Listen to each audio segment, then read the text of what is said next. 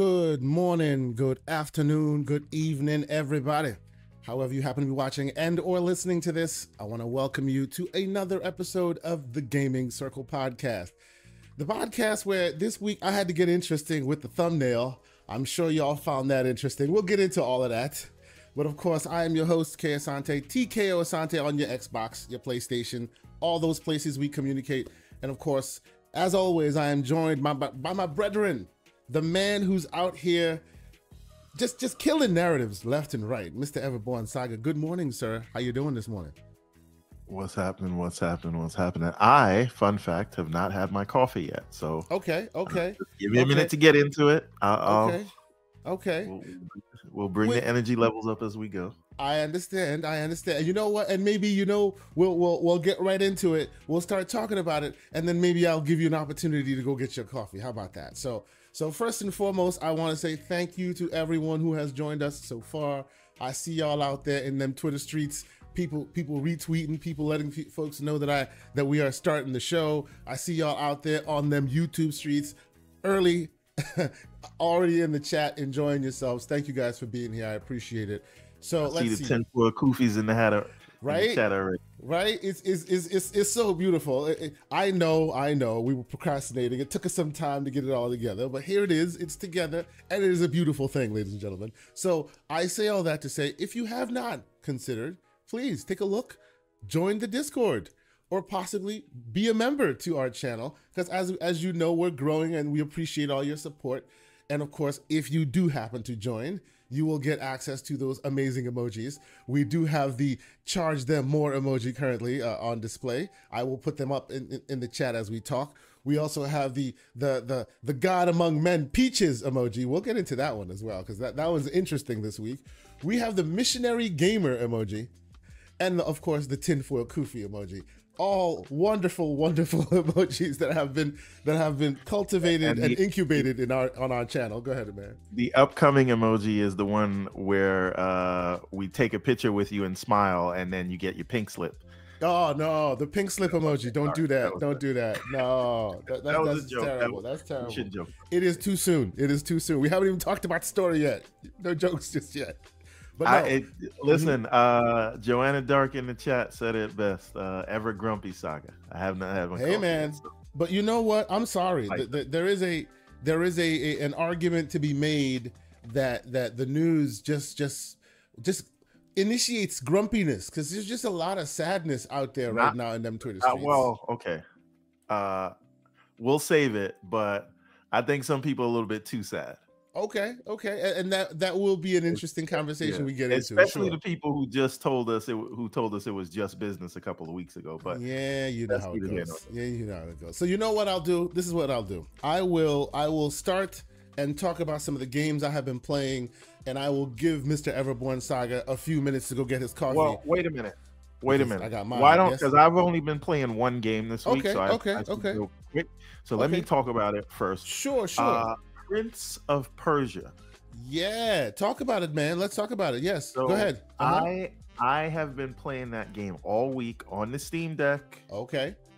A little bit on the Xbox because it has cross save or cross progression, I should say. Manual cross save, cross progression. It's very weird how you have to do it. Like you have to leave the game, go to the main menu, then upload your save.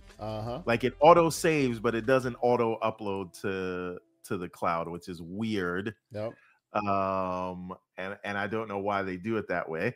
And I, fun fact, double dipped on this game. I didn't do it through so you didn't do it the way it should have been done, like a normal human. You double dipped like a troglodyte. Understood. Continue, sir. I have a problem canceling subscriptions, so I'm very weary about signing up for a new one. Okay. Because but no, like the controls are so tight on this game. The platforming, just like everything about it, feels right, the lore that's there. And a lot of people when they think Prince of Persia, maybe they don't, but this was maybe I'm projecting, but a lot of people think Prince of Persia and they remember like the 3D ones, but like Prince of Persia was out since the early 90s, maybe late 80s, right? I know they had one. Prince of Persia is the OG Prince, man. Came out in 1993. Indeed. Well, right? I mean, the graybeards will even talk to you about the Commodore 64 Prince of Persias and onward. There have been Princes of Persias on systems galore. Yes, this thing is OG. So like this is like back to roots. Indeed.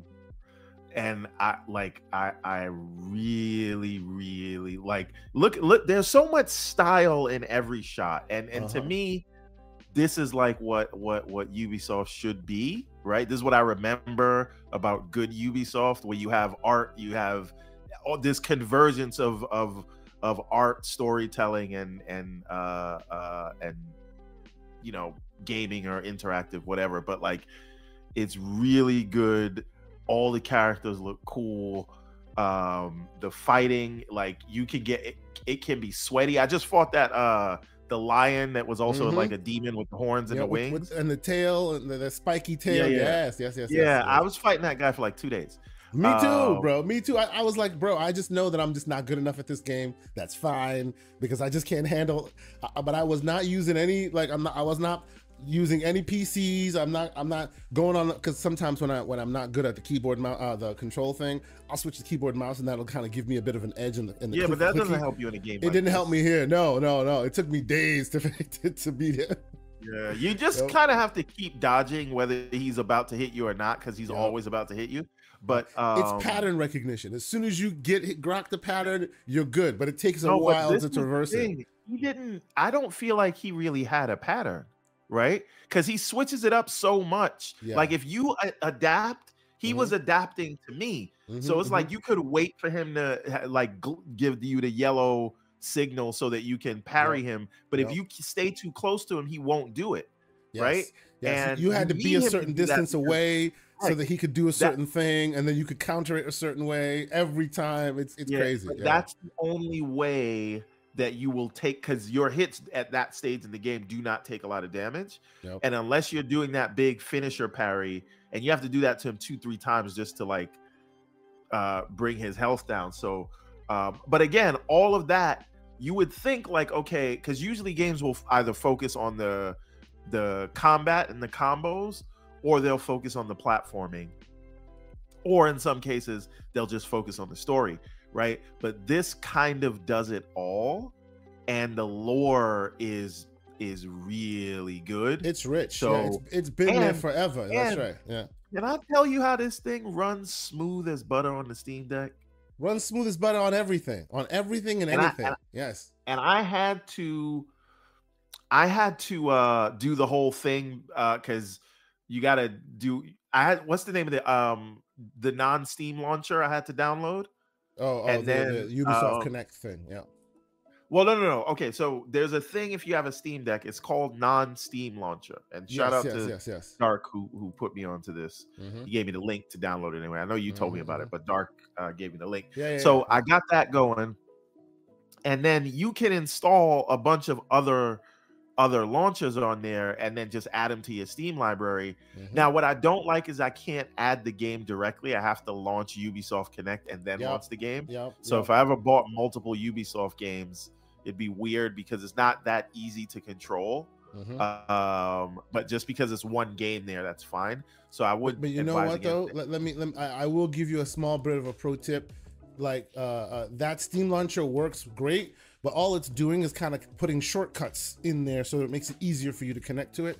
Once you kind of grok what it's doing, you can go in there and like make your own shortcut. So instead of having it launch UB Connect every time, it'll just launch the game itself. It just takes a little bit of a modification. So I saw that, but then that still doesn't really help you if you have multiple games, because you would have to configure that. I mean, I only play one game at a time mostly anyway. That's true. Yes. But you do have to go in. So if I get another Ubisoft game, I'd have to change it. That's why I didn't go and do that extra step. But again, by the way, all of this could be avoided if I just use the ROG Ally.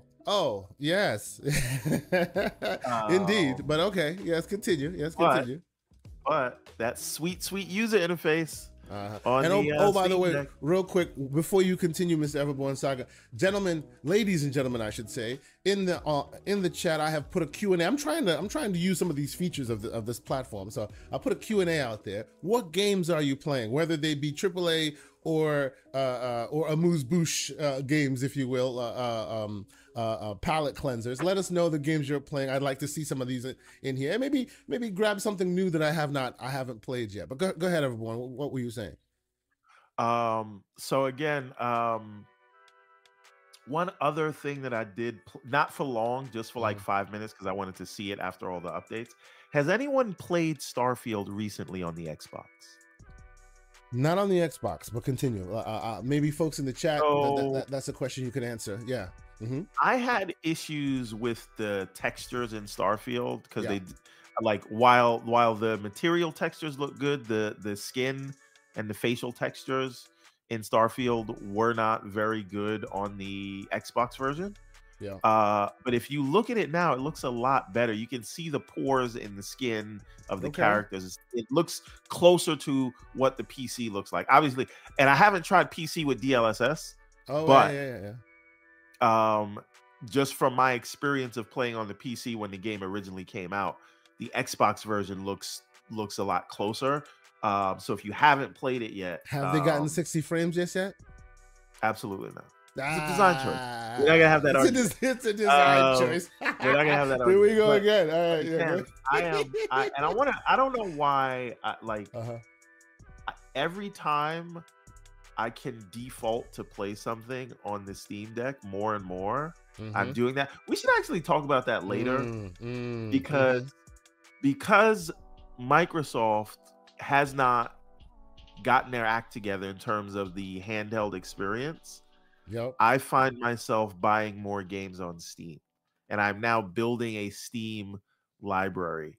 And this is me we're talking about. That's right. And I just don't think that is a good thing. That's not possible. There's no way that Steam could be a replacement for the console. No. People remember them digital receipts, ladies and gentlemen. Here we are. I should have a mission accomplished banner right behind me, but okay, continue. I just think they're going to need to move fast, because if the Steam Deck 2 comes out, and this is what I suspect for the Steam Deck 2, when the Steam Deck 2 launches, I think they're going to launch it with the public availability of Steam OS. Oh, man. Imagine that. That would be imagine, like, woo. Imagine the Steam Deck 2 comes out alongside the mythical Steam box, and they got all the extra stuff that you need to work with, OLED TVs and 120 hertz and all that stuff, and like turning it on remotely from a controller or whatever. That would be something else, man. Then they come in for the neck of the console troglodytes, man. They come in for that platform. I'm just saying, I need Microsoft to get their handheld experience act together. Yes, sir. Yes, sir. I cannot tell you how many Steam games I'm just buying, and these are games that I would have been buying on Xbox, but it's just like certain games, like these 2D platformer kind of games, these indie games. That's why I bought Cookie Cutter. Yes.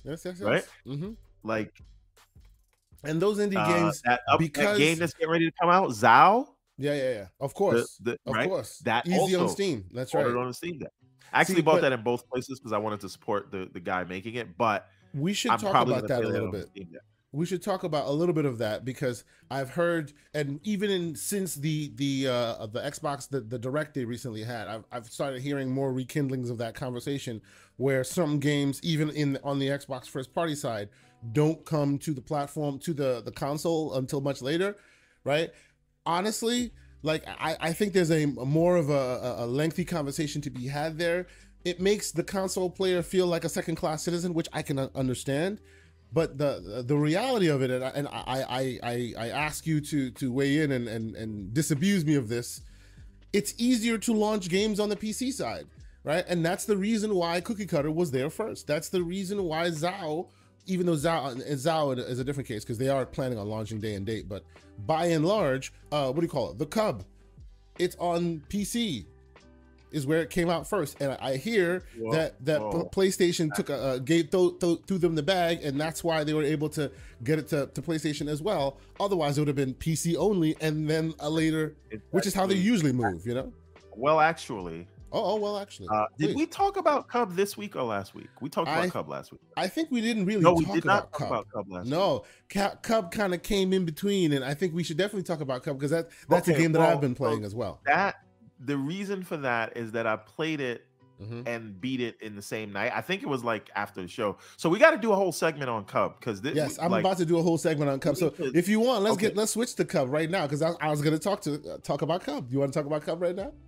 Yeah, Cub is another game that I didn't realize I did this so much gaming this week. Wow. You see, we had that in between time, right? We had that in between time.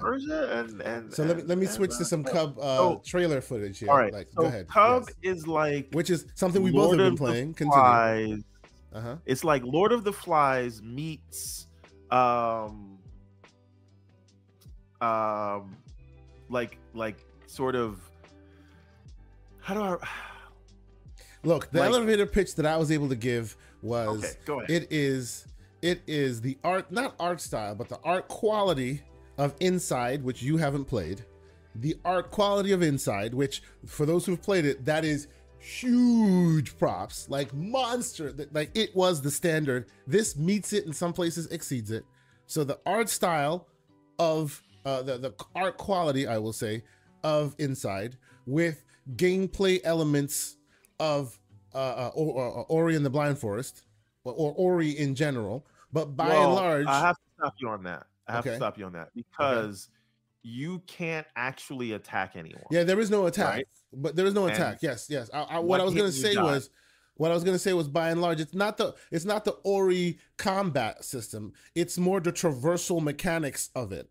And actually, by and large, the mechanics of it is kind of harkening back to some old school games that have been kind of repurposed in this place. Like there's a time where I'm playing this game, and you guys might have seen it in the trailer here. I'll reverse it a couple times. There are time in the game when I'm playing, and I could have sworn I'm like, hey, the Donkey Kong Country. Like they literally stole the train level where you have to jump from one train cart to another train, like hook, line, and sinker from that game, right? And then there's some shmup elements that they are harking back to games of old while giving you this story. But continue, sir. We also have to talk about the soundtrack. Oh, GTA level of gangster. Like, well, okay, not the music style, because there are different styles it evokes, but it's that idea of, look, we're here to give you this sweet like companion in audio while you're traversing this lonely world. And it's just like, such a good combination of music choices while you're being isolated in this world and everything is killing you. This is like what, Australia times a billion. this world. Yeah, and the other thing, like, think like Planet of Lana, but with a harder focus on platforming as opposed to puzzle solving. And the way the art is done and the way they tell their story through listening to the radio, and then how they use the background in the foreground to kind of give you this sense like you're watching an old school, almost like, you know, Saturday morning cartoon film or a Disney kind of thing. Like all these things together just work, and the fact that they're able to do it in a 2D space, but using the foreground. Here's the Donkey Kong Country part. That part is amazing. Like I was just like, wow, that's amazing. I can't believe, because you know, usually when they slip those things in, it kind of feels forced. It just kind of shows up, and many of these styles just kind of show up so organically within the story. I'm sorry, continue. It's just so good. The premise of the game is that humans had to leave Earth because they ruined it, and they had to and they colonized Mars, but in Mars, you know, there's no atmosphere, so they got to live underground. And they thought no one could survive, and they got back and found out that all the people they left on Earth, I mean, they died, but the children were able to breathe the new Earth air. And their bodies mutated a bit to adapt to the new atmosphere. Right. and they're sort of raised by wolves and things like that. And so now they're coming back and they found you and they want to capture you so they can figure out why this boy can breathe the new air and can they come back to Earth. And so they're chasing you and you are running from them, but not really. And that's all. You're kind of toying with them, if you will. But continue. Yes. This is another game that I played on the Steam Deck. I started it at 9 o'clock and was done by midnight. Like perfect size. It does not outstay its welcome. Platforming is not just something you can ignore. Like you actually have to play it if you're into platformers like that. And like they're doing so many interesting things in terms of like narrative storytelling in this medium. Like love it. And I think I can't remember how much I paid. I think it was like $10. Yeah. Oh yeah. It's cheap. It's really, really cheap. And they were trying to be like, oh, buy it now because otherwise it goes up to full price, which is $15. I'm like, come on, like somebody buy this game immediately. You know, it was really good. But like $10, like this will be the best $10 you ever spend if it's still $10. Yep. But it's PC, Switch, and PS5. Yep. It's not on Xbox. Unfortunately. Yeah. But like, hopefully, if you got to see, hopefully those in the sound, those who hear the sound of my voice, you know, this would be an amazing idea at Xbox game, ladies and gentlemen. If it ends up in Game Pass, this would be the most amazing game you did not know you wanted to play. This is like a Death's Door level of excellence. It really is. And one other thing, and I am really more and more coming to appreciate shorter games. Absolutely. Right? Yep. I do not need these things to take 30 hours of my time or you know, just like I call it map diarrhea, where you kind of got to clean all that up. Right? Like I don't need to do all that. Like, okay, you told your story, you told it in 3 hours, it was $10. I would pay the $10 again. It was worth every penny. And I think, and we're going to talk about this later, but things like this, things like what they're doing with Hellblade, keeping it short and sweet, not charging you $1 million for it, keeping the production budget down, taking chances, right? So you remember when your budget is not that high, and I'm not trying to compare this to a AAA game, but what I'm saying is playing Prince of Persia, playing this, like these things are to me more fun than a lot of the AAA experiences that I have. And if we're talking about issues where production budgets are skyrocketing and they're getting out of control, and we got to talk about for the umpteenth time people getting laid off because there's not enough money coming into these studios to cover that.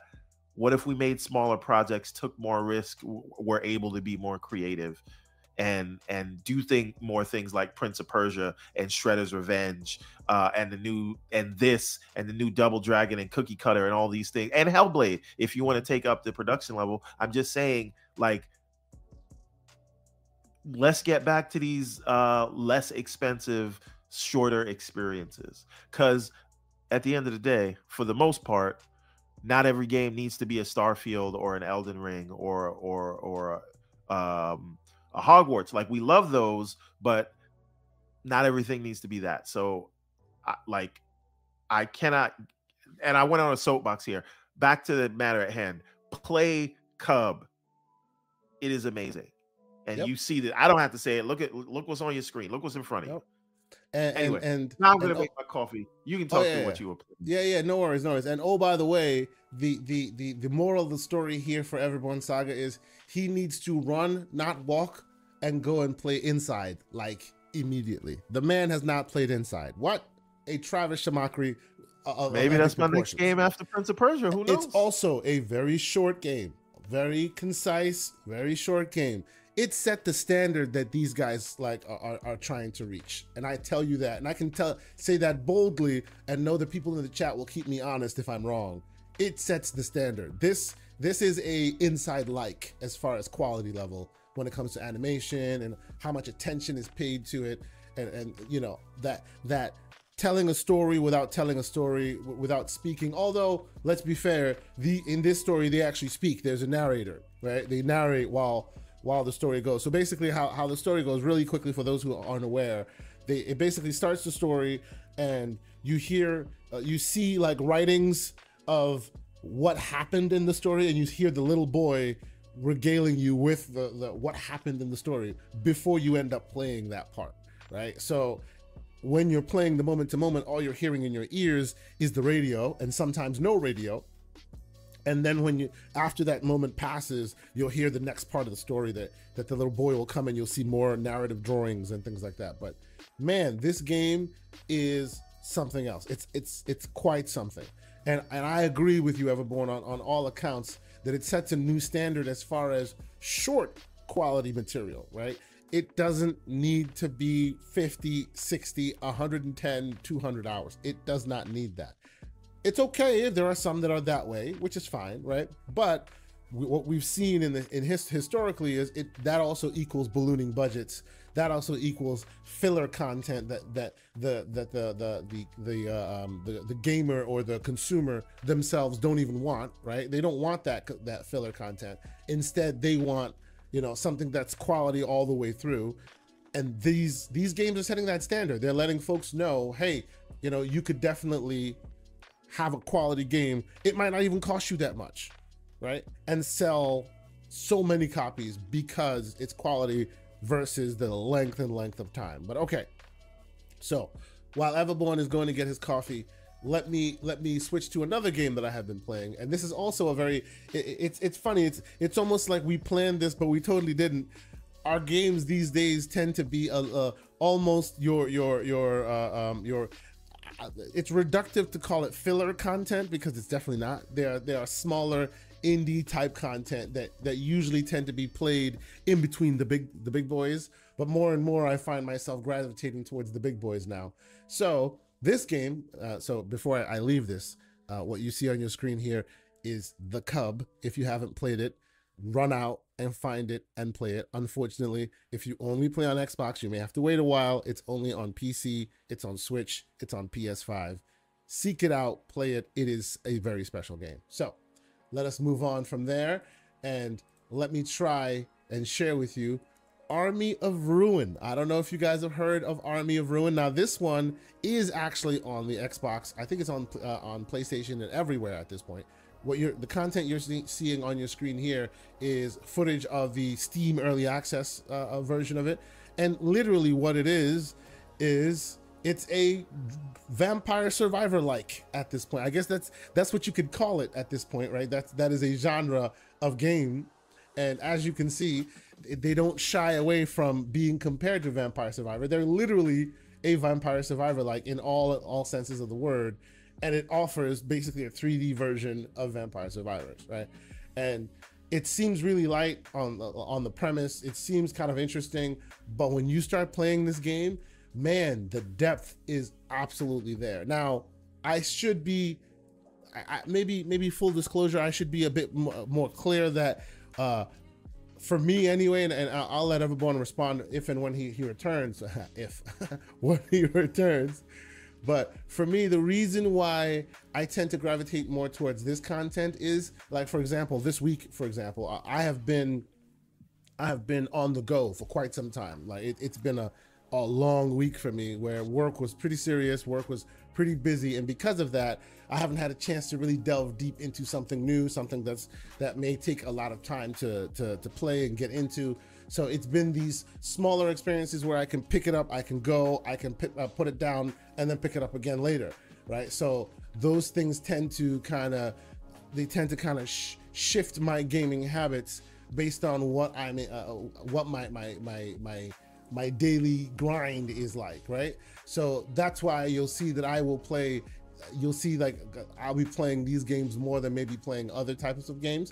But honestly, even if I was home, when I find myself finally home hanging out, I also tend to play these kind of games more and more, because they are just simple premises that kind of suck you in and really like just take you to another place, and you don't need that full huge monster experience that kind of takes you away. You don't need the Spider-Man 2, if you will, in order for it to be a solidified game or something that really takes you there. So this is what I've been playing this week. So let me share. Let me see if I can find more videos of it.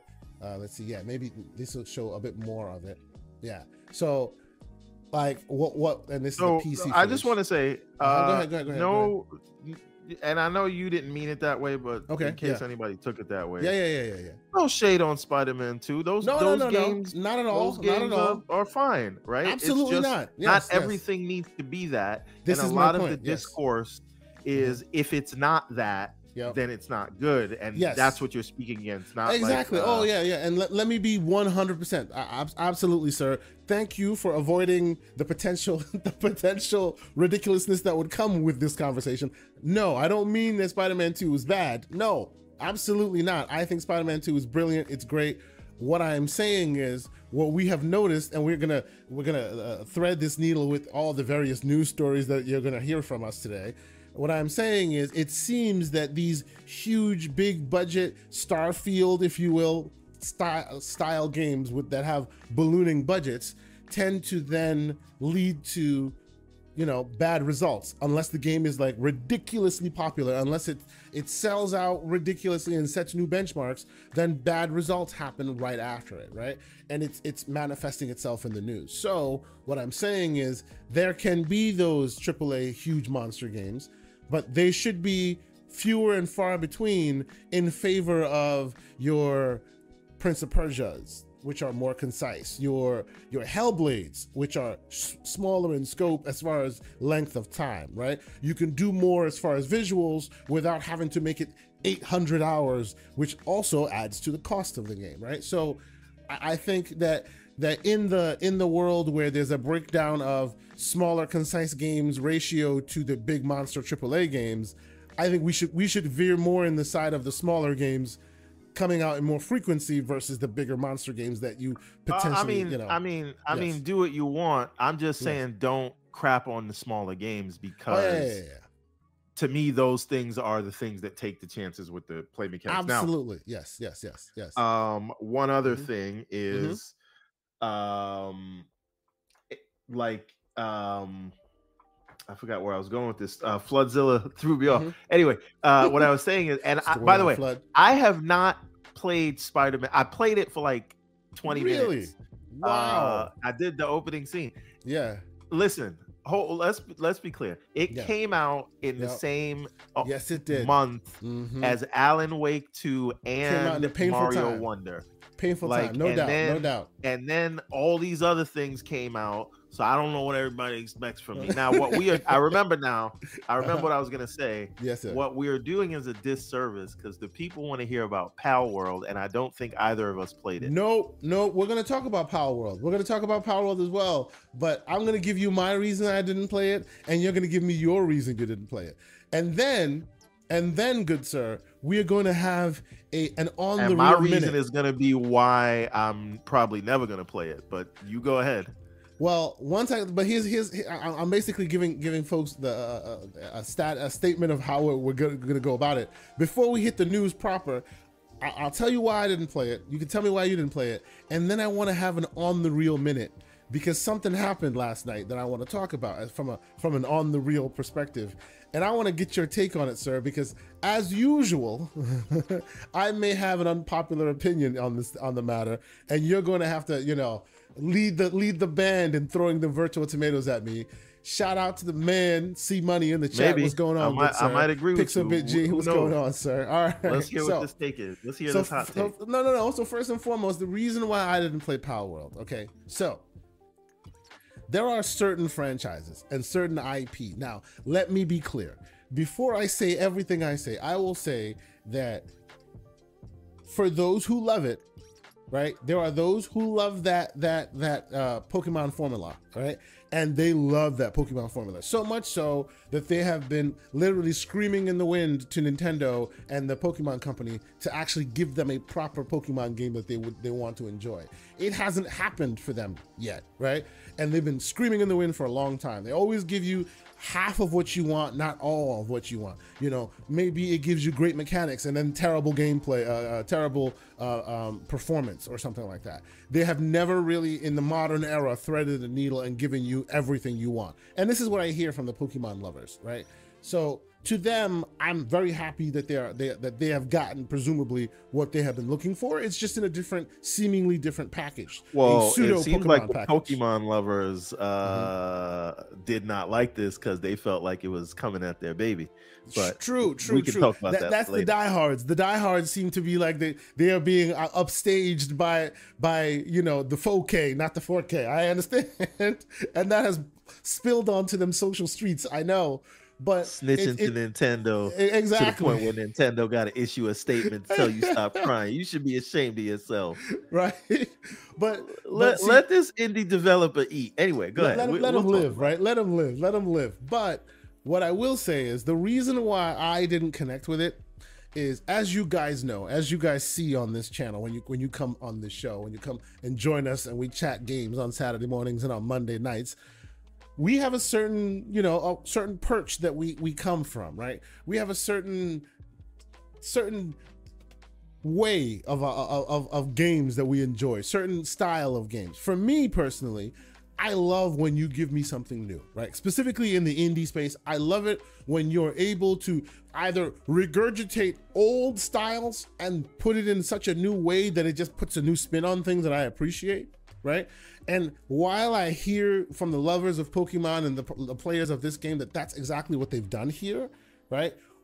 Visually and from a quality standpoint and just a few other artistic choices they made, it just doesn't connect with me, right? It feels to me a bit, it feels like, you know how I just praised the Cub, how it just slipped in all of these older genres and older styles organically, and you didn't see them coming. They just kind of like, oh, you were just enjoying this story, right? And then all of a sudden you're in Donkey Kong Country for a little bit, and you're just like, whoa, how did that happen? And then there's a shmup in your way, and you're just like, wow, how did they implement that, right? That's not what this is. You can clearly see the seams here. Okay. And that to me, it didn't connect. I see what you're doing.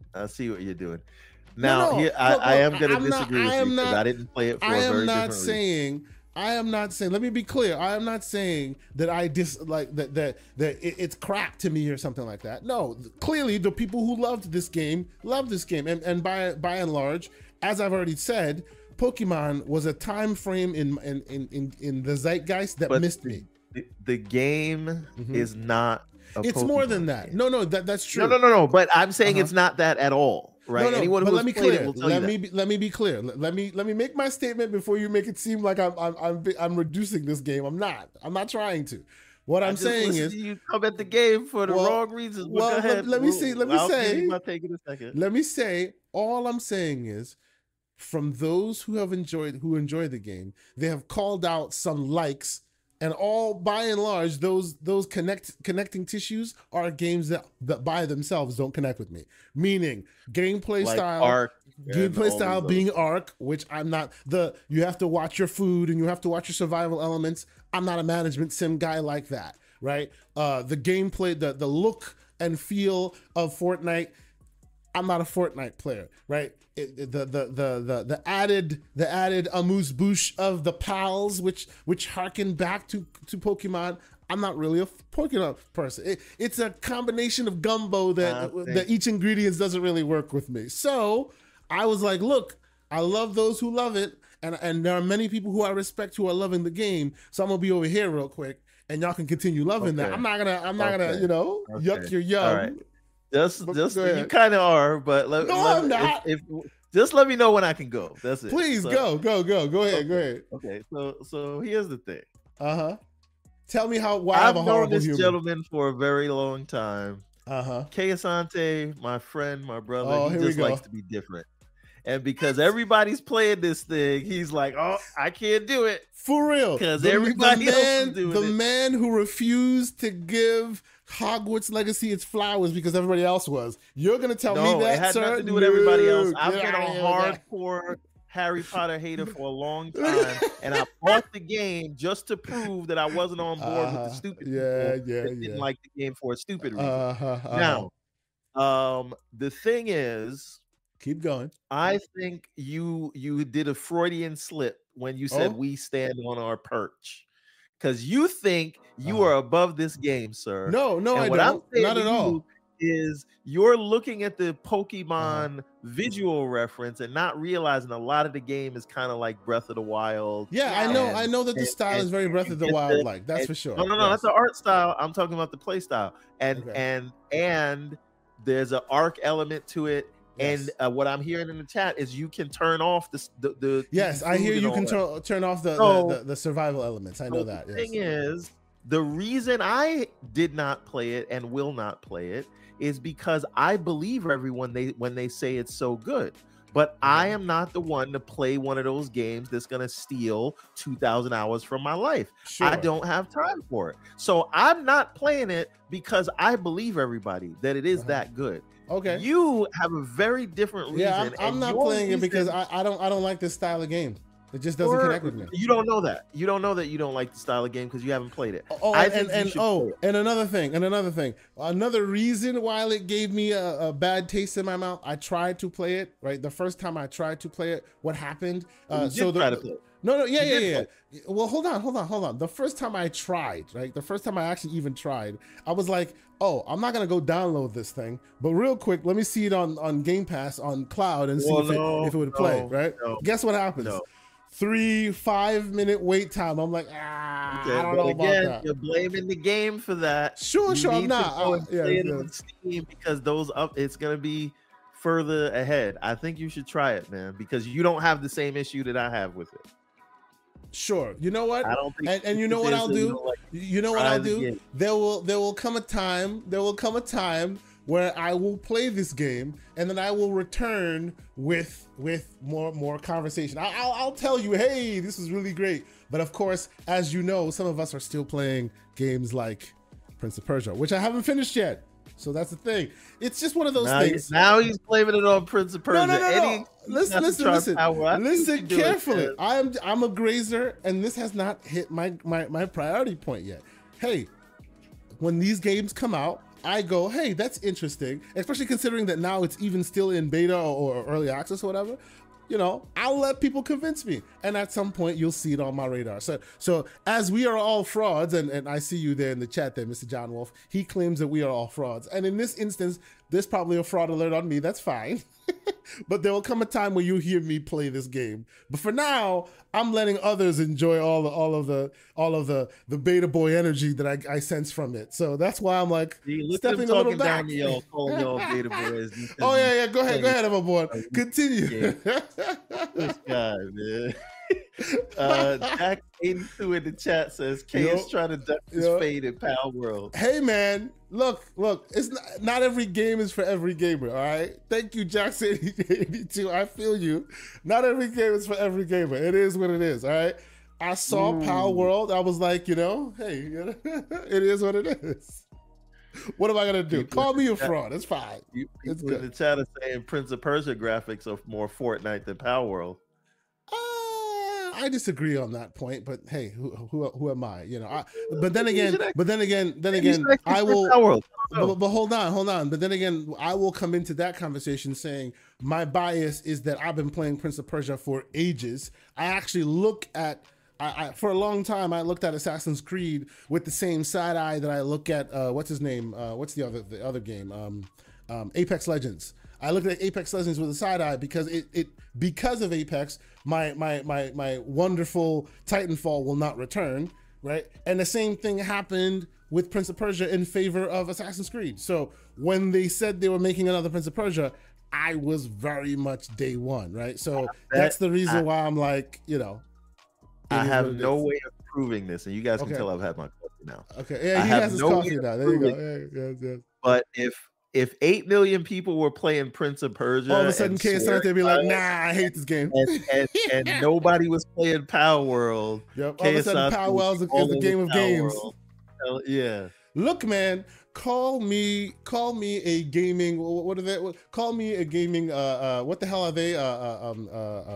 Damn it, what are they called again? They wear little beanies on their hats. People talk a lot of smack about them. Whatever. I'm a snob. It is fine. Whatever. That's fine. It's okay. But for right now, me and a lot of people are really enjoying Prince of Persia. I'm also, there he goes. Of course, Lucius knows exactly what I'm talking about. Hipsters. There you go. So there you go. Absolutely. Call me the gaming hipster. It is what it is. I will take those arrows. And of course, the gaming vulture, not to be denied. He sees my bones being picked, so he needs to get his piece. Mr. Slow-Mo Backslap with a $2 super chat. He's on your side with this one. Oh, he is. Oh, never mind. Then I take that last jab back. He says he's played Power Worlds. It's janky and it's not for me. There you go. And he is the master of the multiplayer. So if he says that, yeah. But Slow-Mo is also the grumpy old man. So which is another reason why he and I connect so well. You know what I'm saying? You gotta get off our lawns. And I call Slow-Mo a grumpy old man, knowing that I'm like 1 month older than him. He says the gaming vulture. I'm like, no, I don't mean by vulture in that way. I mean when someone's bones are being picked, you're there to take your piece as well. And I know you know what I'm talking about, sir. We'll talk later. Anyway, but no, I agree with him. Look, and he's probably played it more than I have. Wait a minute, hold on, one second. Is this correct that there are only 10 likes right now? Is that real? There's 122 people watching. There's only 10 likes. Actually, from my perch, there's 42 likes, which is still inappropriate, but at least it's still a little bit better. Please, ladies and gentlemen, if you have not done so, 10 likes was kind of disrespectful. Please, I'm not gonna lie. Please, if you haven't done so, ladies and gentlemen, hit that like button. We appreciate you being here. We love it on a Saturday morning for y'all to come and join us, and we talk gaming, and we regale you with why we are terrible gamers. I speak for myself in this, but still, we appreciate y'all being here. And also, while you're at it, consider joining the Discord.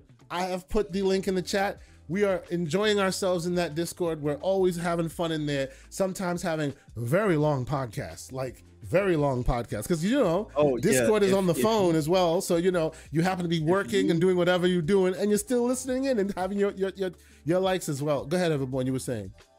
Yeah, if you like listening to GCP, I'm telling you, if you want GCP unplugged, indeed, things that happen when there's a big news thing. Because this is another thing. I have been trying. I'm not perfect at this, but I try not to, like, whenever there's a big news item, to sort of jump in the fray and like force my opinion out there. Like if I see an article, I might share it with an eyeball emoji, but I feel like everybody is very quick to put their stamp on something, and then they either got to delete tweets or clarify later and all of that. Yep. So I try not to measure twice, strike once. Right. Exactly. Yes. Right. Yes. But if you want like raw emotions, like go in that Discord, because we get in there and we will talk through a lot of these things in real time. If you want the roller coaster ride of emotions, ladies and gentlemen, which sometimes lasts over the course of the day, please join the Discord, because some of them conversations, boy, woo, all right. But it's fun. It's fun in there. Yeah, Discord is great. And every time I work on the game, it doesn't matter what time of the day or night, whenever I get time, I just stream it live. And sometimes people jump in and we have a conversation. Sometimes they don't. But if you want to see me working on these games in real time, and soon, because we're going to be dropping Ariel's Adventure Chapter 2 soon, you can see me work on comics as well. So come to the Discord. That is one of the bonuses. And also, we have private channels in the Discord for the people who are members of a certain tier of the channel. So also join the subscribe my bots and hooves out there. My bots and hooves out there. Join the Discord. There will be a special channel for you. I actually need to go update all of the bots and hooves members and get them into that special channel. But yes, and oh, by the way, just so you know, and I haven't said it loudly, but I'm going to say it loudly now for my members that are in the chat here. All 115 people watching, which we appreciate. Thank you all so much. If you join our Discord, there will be giveaways of game codes in the general Discord, as well as game code giveaways in the private Discord. So obviously, the bigger the channel, the lesser your opportunity. So I'll be doing one next week. So if it's still kind of young and new and there's not a lot of people in there, it almost guarantees you a slot of getting a cool new game. So join us in the Discord. Question. Yes, sir. This is completely unrelated. No worries, man. Go ahead. But Floodzilla in the chat calls Slow-Mo an NVIDIA henchman. And that made me think, which, by the way, is hilarious. Absolutely, so shout out it is. What up, Flood? A great member of our Discord, Floodzilla. Salute to you, good sir. Go ahead. Completely unrelated, right? Yeah. And I would probably never purchase an AMD GPU because why? I do not understand how the naming conventions work. So what is a 6800 versus a, I don't even know what they mean. So explain to me the comparisons between, because I know what a 3080 means. I know it, or a 4080 or a 4070 or 4090. I understand that naming convention and what I'm buying. I don't know how that works for AMD. How do you compare them? So okay, I will let the chat speak for it, and I'll let Lon right here. Here we go. So all you need to know is that your 7900 XTX is your 4080, right? And then the X without the 7900 XT without the other X is your 4070, and that's how they're traversing that line. If you want to go deep on all of the various models and how they give or take away features, then you're gonna have to join us on the Gamers Playground on Monday nights with myself and Mr. John Wolf. Thank you. I'm not gonna do that because you know what? You know it's very easy to understand when I'm buying a 4080 Ti or a 4090. And so, and yes, consoles. There you go. There you go. And here we go, ladies and gentlemen, back to the troglodyte conversations. Bam. Well, listen. I will say this though: if I am right about my prediction of Steam OS being generally available to the public with the Steam Deck 2, I will be building whatever the best PC I can build at that time with that OS and just putting it under the TV. True. I mean, that would revolutionize a lot of people's flow as far as entertainment. So that's why I agree with you that Microsoft needs to get on the clip real quick and get this what I'm saying. We're about to lose a pay pig, Microsoft, if they don't get their act together, because what are we doing here, man? Just make an Xbox OS, call it a day. So many people would and anyway, I don't want to get into that. With 120 folks in here, we say thank you for being here, ladies and gentlemen. Please hit the like button if you haven't done so. We got 65 likes. It's getting up there. But of course, we appreciate more likes. 120 folks in here. Please hit that like button. Please consider subscribing if you're not a subscriber here. We do have various tiers of membership. You don't have to join us if you can't join us in that way. We appreciate you being here anyway. But if you can, we appreciate that as well. Thank you guys so much for being here. Let us move on to some of the conversations and the news that are on there. And this episode is called The Way of Things for a reason. There seems to be a lot of... We should have called it The Bill Always Comes Due. Well, yeah. The Way of Things / The Bill Always Comes Through. Yeah, I know. That would have been a more apt... That was more of an apt title, but we're calling it that because... as there's a lot of gloom and doom around, and there's sadness, and rightfully so, you know, we may be the people that have to provide the context this week for why certain things are the way they are. But let's start with on a lighter note, and even that I'm a little sad about it. But let's start on the lighter note and say we're pouring one out for Focus Entertainment because they will no longer exist. Focus will be what? Pull Up Entertainment. Yes. They are Palindrome Entertainment. They're going to be signing rap artists now because Pull Up Entertainment is a rap label name. You know what I'm saying? So, for sure. Their latest hits to come out. Indeed. And they're going to be doing music videos, and they're going to have court cases, and they're going to be popping bottles, and it's going to be great. See now, and for those who might not remember what Focus Entertainment does, now going to do drill music. It's gonna be drill music. Like, come on, man. Give them the respect due them, I should say. Because Focus Entertainment, for those who aren't aware, like a lot of people, like that one of their big franchises, Greedfall, you know, Insurgency Sandstorm, you know, they've made a lot of games. A Plague Tale, the Plague Tale series, right? That's them. Focus Entertainment, right? Chained Echoes, a lot of great games that have come to Game Pass, if you recall, in the last few years. Even some of them that I think that they made a game in the Warhammer franchise as well, right? They've made some really interesting games, and now they're called Pull Up Entertainment. I hope all goes well with them because last time a game studio that was related to Embracer had their name changed, the next thing happened, they were kind of out the door. So I'm hoping that's not the case here. So pour one out for Focus, and hopefully Pull Up stays around for a little longer. We shall see. Another thing, Nintendo informed the public that coming pretty soon, April 4th, I think it is, April 4th, 2024, you will no longer be able to connect to online services with your Nintendo 3DS or your Wii U systems. Mr. Everborn Saga, does that plus you in any way, or are you nonplussed by this news, sir? I'm here to tell you right now, we don't care. Okay. Right? And let me tell you why I don't care.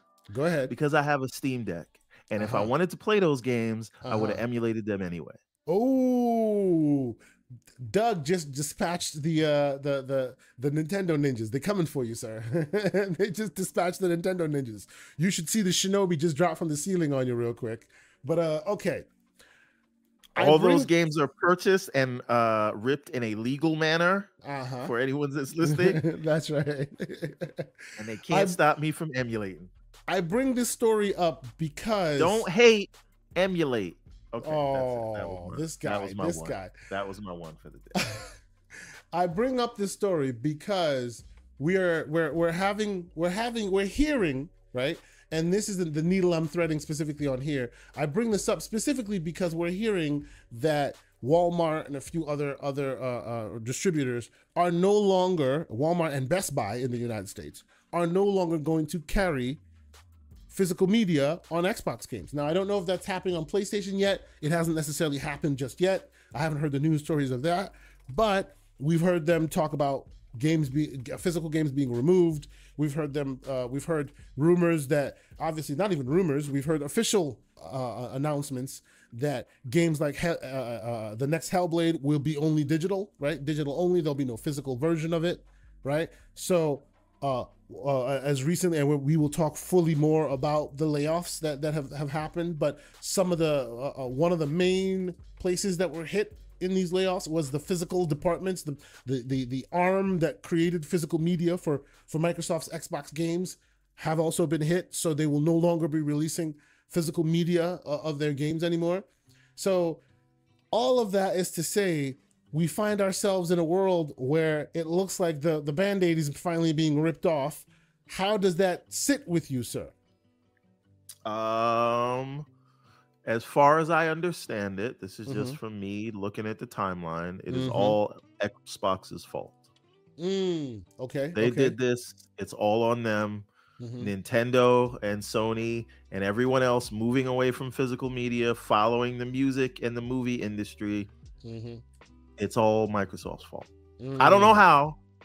Neither does anyone else, but it doesn't stop people from saying it. Personally, I have not bought a physical disc since 2013. In fact, the only Blu-ray I own, I told you this offline, is the Matrix trilogy. Which is the only Blu-ray humans should be owning.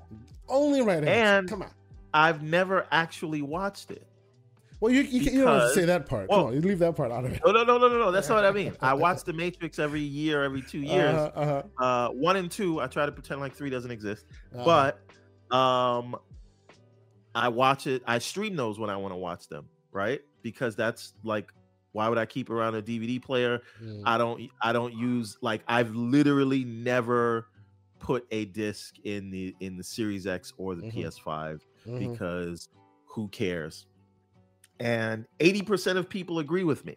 And oh, by the way, before we continue, let us clarify. Let's make sure we put righteous information out there. And Alex, thank you so much for clarifying. He says that Jez clarified that Xbox isn't ditching physical media yet, which I don't disagree. Let me be clear here. When they downsize like that, they then will offset to a third-party vendor or something. So you will still continue to get your physical media, but their full, like, their full what do you call it, product line that they have for physical media is being downsized and being downscaled. Yeah, continue. What is the purpose of a physical disc when you get that disc? All it has is a hex code, and then you still have to do 100 gig download. Sir, you now are fully threading the needle of why I wanted to have this quick conversation. Right? So, and if that is the case, that disc is going to be worthless for you in the unlikely future that Microsoft is no longer around before you're off this earth. Yeah, exactly. Right? Yes. They are downscaling their efforts, right? I understand that. They are downscaling their efforts. It's not completely gone just yet, right? But for those of us who don't get to see the background numbers, clearly the reason they're downscaling the numbers is because most of us, even those of us who have the physical consoles, don't really put discs in it. Salute to the man, the Wandering Dutch, out here playing Palworld. Now, when I said before that for those who play it and love it, I respect that, I was thinking clearly on him, first of all, because I know he's a big Pokemon lover, and I've seen him play it on stream once or twice, Palworld, and he's enjoying himself. And I never caught the Pokemon bug, so when I see him enjoying it, I think it's amazing. I wish I had caught that bug. I didn't. But he plays it, and I respect him, and I respect his opinion. So that's why I'm like, I defer to the man, the Wandering Dutch. Salute for being here, and salute for being in the chat. I appreciate you for being here. But no, on the topic of physical media, you've helped me get that point across exactly, Everborn. I want to have that grown man talk with people and let them know that your physical media, the reason why people were complaining about, oh, why is there no Hellblade physical and all of that, unfortunately, they have been lying to you since the 360 gen. Somewhere in the 360 gen is when the lies began. And I'm not talking about just Xbox. Everyone has been lying to you, except for maybe Nintendo. Nintendo's still been telling you the truth. All the others have been passing you physical dummies, if you will, right? There's no real media on the drive. And if there is media on the drive, it has a requirement to connect to a digital source, an online source, before you can even use it, right? So in that world, your physical media is a paperweight waiting to happen when somebody off-site just pulls the trigger one day and turns the thing into a useless piece of crap, which sucks, right?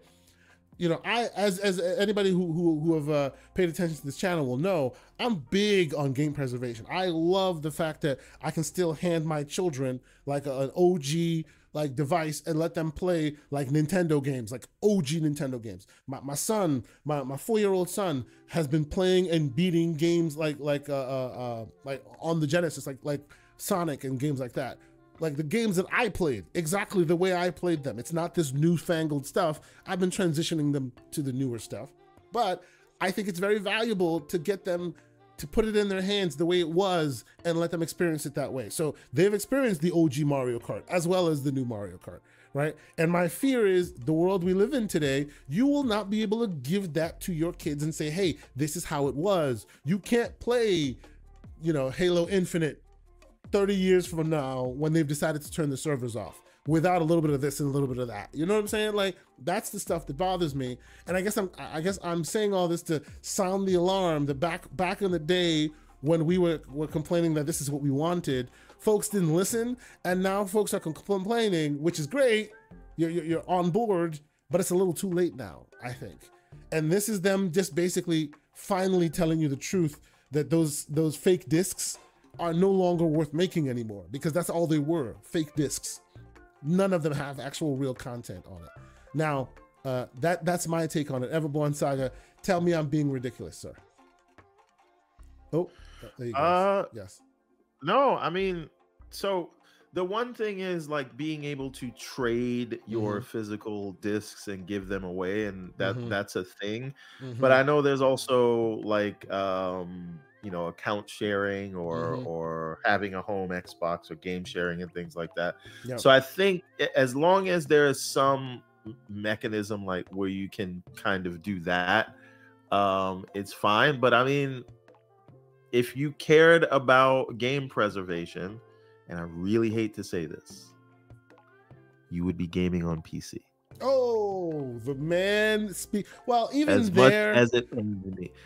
The point is, PC has gone digital, and PC has more preservation than consoles ever did. Absolutely, yes. Absolutely. So, and PC has been digital forever. So, the preservation conversation has already been lost. Because Slow-mo you're not just really gave me anything. Slow-mo just gave me a mission accomplished wink real quick. Just well done, sir. And I, you know what? I'll add to that. If you really, really care about game preservation, I hate to say this as well, right? It is what it is. The only people that really own their content are the people who own their content and their hands aren't tied by the vendor who gave it to them, right? In other words, the only way you really own that game is if it's ripped on your hard drive and the ties that connect it to whatever store are disconnected. Because at any moment, as much as we love Steam, and you know me, right? They always accuse me of game bucks. You gotta air gap your PC if you want to own these games. That's right. You know me, the game bucks, right? They accuse me of having those, but I'll tell you, at any moment's notice, Valve can decide, okay, well, we no longer have an accord with, I don't know, name your publisher, and clip your wings, and there goes your game from your library. That can happen, right? It happens on the movie side all the time. The only way you actually own it is if you rip it from their source and keep it for yourself, and now it's yours, and you can replay it whenever you want. Right? And of course, that's the reason why they don't like you to do that, because now they don't have control over what you can and cannot do with it. If you read the EULA, you never owned it in the first place. You're just renting the license. Right? So we are in this unfortunate world where the fight has just begun in people, I think, but y'all have already lost the thread, unfortunately. I was fighting that fight back in the 360 days, and nobody was with me on them picket signs, and now it seems like it's over already. The parachutes have been clipped. We're already over the mountain. We're falling. We're almost on the ground. It's too late now. I'm sorry. So you're gonna start seeing more and more of this happen. So yes, I see y'all in there. Thank you, emulation. Yes, y'all gonna have to learn to be emulators soon enough, because that's the only way you're potentially going to be able to keep your games around, in the world we find ourselves. So Sycamore 007 with a $10 super chat. Salute to you, good sir. Another great member of our Discord community. He says physical discs perform better on price versus digital. Moving all to digital has no benefits to your wallet. There are games in the digital market at full price versus physical media going down in price. You are absolutely right on that, sir. And to you, I will say, to you and to many of those who've brought that up as a potential. Let's see. So to those of you who brought that up as a potential, and I do hear you on that, because that is a factor in the equation. I will give you the pro tip of deals.gg, ladies and gentlemen, deals.gg. Now, this is a tip that I give to the folks in our Discord, and I also give that pro tip on the Gamers Playground from time to time. This place, because some people will say, oh, go to CD Keys, and others will say, hey, go to this other place. This aggregates all the deals over all the sites, including deals.gg and everywhere else. So when a game comes out and there's a potential sale to be had, you look through these pages and it'll tell you that while Palworld costs something, I don't even know how much Palworld costs right now. Oh, it's $30 on Steam right now. The cheapest price for it is $20.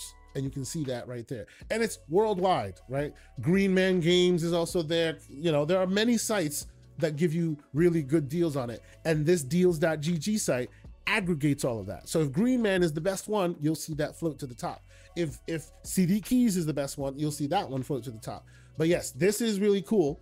I understand that that's a problem. And yes, for sure it is. When you go digital, then the ties that bind as far as how the vendors control the pricing becomes more difficult. But historically, I have found that this Deals.gg, both on console and on PC, tend to be good for you.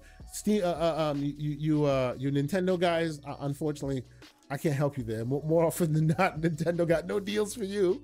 But yes, both consoles and on PC, I find that Deals.gg tend to be pretty useful for us.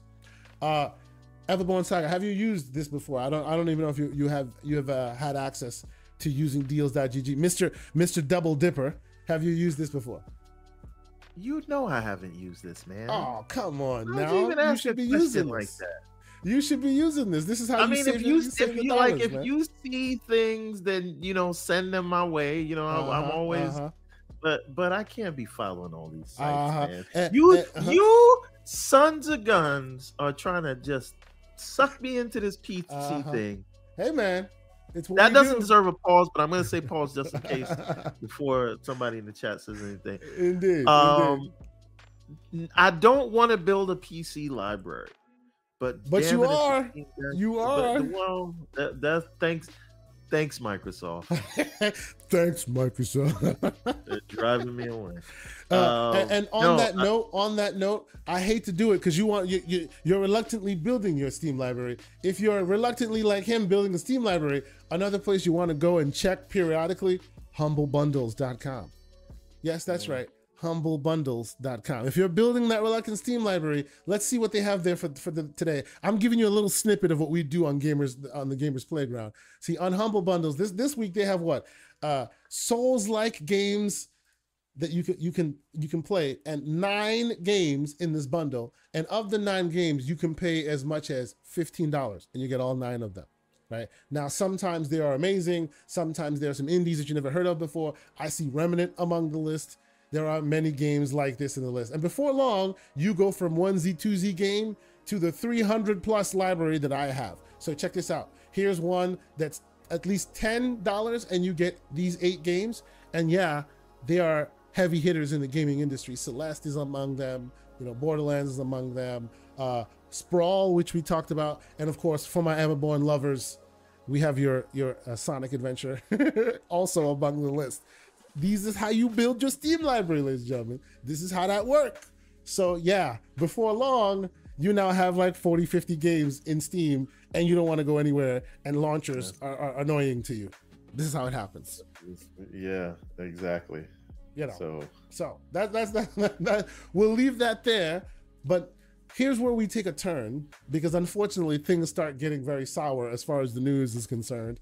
And the first one is, speaking of indies, Ruiner. I don't know if you folks have played Ruiner. I enjoyed Ruiner a lot. It's one of the first almost twin stick indie style games that kind of made a mark in the industry of the in recent years.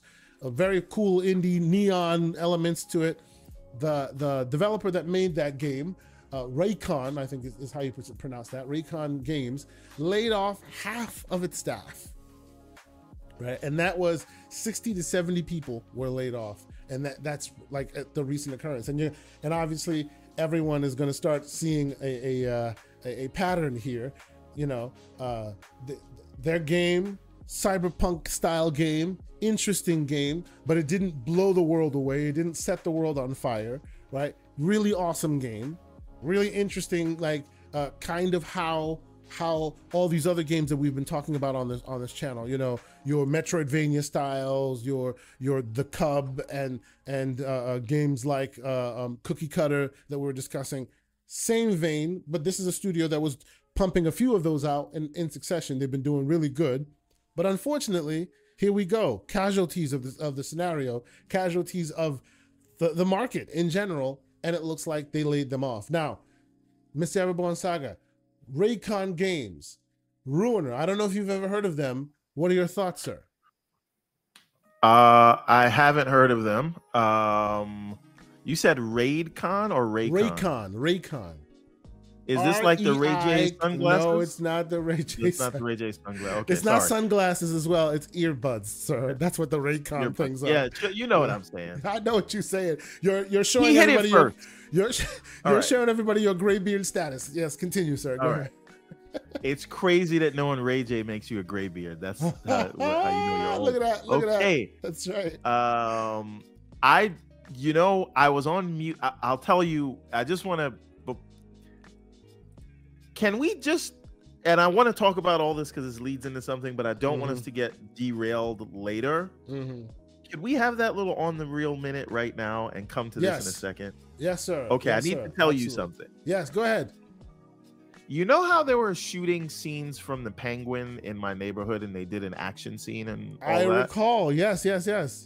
Yeah, so they've been filming for the last couple of weeks, building like makeshift buildings that they were going to blow up. A lot of things they were doing.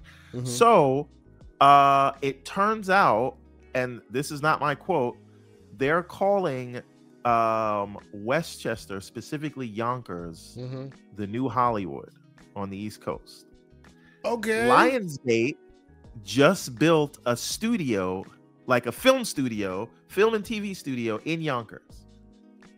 Well, okay. And there's another studio also that's being built as we speak, 100,000 square feet on North Broadway in Yonkers. Wow. And they're going to be filming a lot more things here in my neighborhood. So we very cool, man. We may have to. Y'all are becoming Hollywood, man. Hollywood. No, because this is the thing. That means it's going to be like Atlanta, where you get all the traffic. Yes. But the studio that Lionsgate built is the biggest film and TV studio on the East Coast.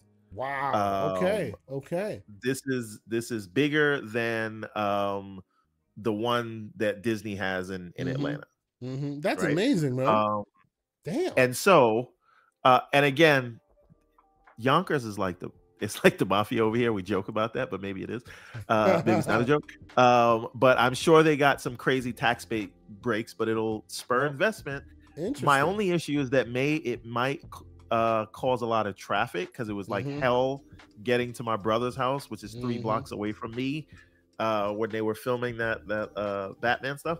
So I hope that doesn't happen where I am. But on the plus side, it'll probably bring my property value up. So that's good. What did you want to talk about for On the Real? Yes, I appreciate you doing, and that's cool news, bro. Hopefully we get some interesting tidbits for the Everborn Saga who saw it live when it was happening. That's cool, bro. That's awesome. We got some inside. So I used to live in Rhode Island, and when I lived in Rhode Island, they filmed a lot of TV shows there, so that's pretty cool. I also spent some time in Canada where they film a lot of stuff there. So I think for my graybeards, if you remember the movie Booty Call, my mother and I are literally walking through that movie because we were walking when they were filming it, and I caught myself. Go watch the movie. This is not there. Yeah. Anyway, let's move forward. Yeah, you're also in the Halo series, but that's fine. No, we're not talking about that one. But no, let's I mean, we're gonna have to talk about it in like a week. At some point, yeah, we're gonna start talking about it. So, what I wanted to talk about as far as On the Real, as everybody knows, many people will know, I am a Marvel zombie from way back. But of course, that's Marvel Zombie in the comic book sense. I used to love all the comic books when I was a kid. I used to watch a lot of the cartoons. I used to read a lot of the comic books way back when. Me and Mr. John Wolf connected that way. He's got a sleeve of tattoos on it. The skin doesn't allow for tattoos to show well, so maybe I didn't go that far. But I have a big appreciation of the comic books, the Marvel comics of old, right? So I was day one in on MCU, and of course over time my love of it has waned. I haven't even watched Echo, right? I tend to be more of an apologizer for that genre than anyone because I walk in with that bias, right? So you'll get me to watch it more than anyone else. I loved the Kamala Khan show, the Miss Marvel. I love all that stuff. I'm a huge apologizer for Captain Marvel, the movie, right? So I say all this to say I have fallen off that train, right? And even as recently as the Ant-Man one, Ant-Man and the Wasp with Jonathan Majors, I still haven't seen that movie. Yeah, the guy who got railroaded. I still haven't seen that movie, which is insane for a person like me. I was day one movie theater for all MCU games. That is the movies. Biggest fear, I think, for Kevin Feige. For Marvel, yes. Marvel people Studios like me are disconnected now. Yes. It's apathy, right? Yes. Like if you but here's the thing. Here's the thing. I'm bringing this playing into the station because I am saying I might have been wrong about something. And I may have an unpopular opinion here. So here we go. He admits he's wrong. No, but you're gonna disagree. You're gonna disagree with me on this one. Because I watched last night The Marvels. And I had so much fun with it. I don't understand why people hate this movie. Huh? Did it come to Disney Plus? No. I watched it through. I bought it. I bought it through. Well, rented it through the Apple TV. Blah blah blah. No. I watched it with my kids. Stop it. No. That's not the place. That's not the play we're going with. No. That's not Netflix. Stop it. No, like I'm surprised. Because I remember the flack the movie caught when it first came out, right? And I think because of all the flack it was catching, and at the time I was very busy, so I didn't make time for it to go see it. And I mean The Marvels, right? And then I happen to catch it now. It's actually pretty good, like really good. And I'm like, and the Easter eggs in there, and the cliffhanger it leaves. I'm like, I expected this to be actually hot garbage, and it wasn't. I don't know. Have you seen it yet, The Marvels? I'm waiting for it to come to Disney Plus. It's on Apple. It's on Apple TV. Yeah. I'm not paying to rent that. It'll come to Disney Plus. I'm not that pressed. It'll be there in a week or two. I just happen to be in the mood. I was like, look, I haven't been. I unsubscribed. I unsubscribed to Disney Plus. I unsubscribed to it because I had watched everything, and the stuff that was there I wasn't really interested in. I heard Echo was trash, so I wasn't paying attention to it. You know, all these for the kids. Yeah, and again, my kids are now very much YouTube Kids focused rather than Disney Plus. I'm just like, hey, if y'all are not using it, I'm gonna get rid of it and probably put it back when something useful comes up. I was hoping the Echo would be that, and it wasn't, right? But I watched The Marvels, and I don't know if y'all want to go deep on spoilers because I really want to talk about it. Like, relax. Take it easy. I'm gonna watch it. Oh, you're gonna watch it? Okay. So my thing is to button up that conversation. Sure. More and more lately, I have not felt the urge or the need to go out to a movie theater. It's just not worth it for me. And I would much rather, in most cases, rent a movie, because I rent horror movies almost every weekend. I just didn't care about the Marvels enough to say I need to rent it now when I know it's going to come to Disney Plus soon.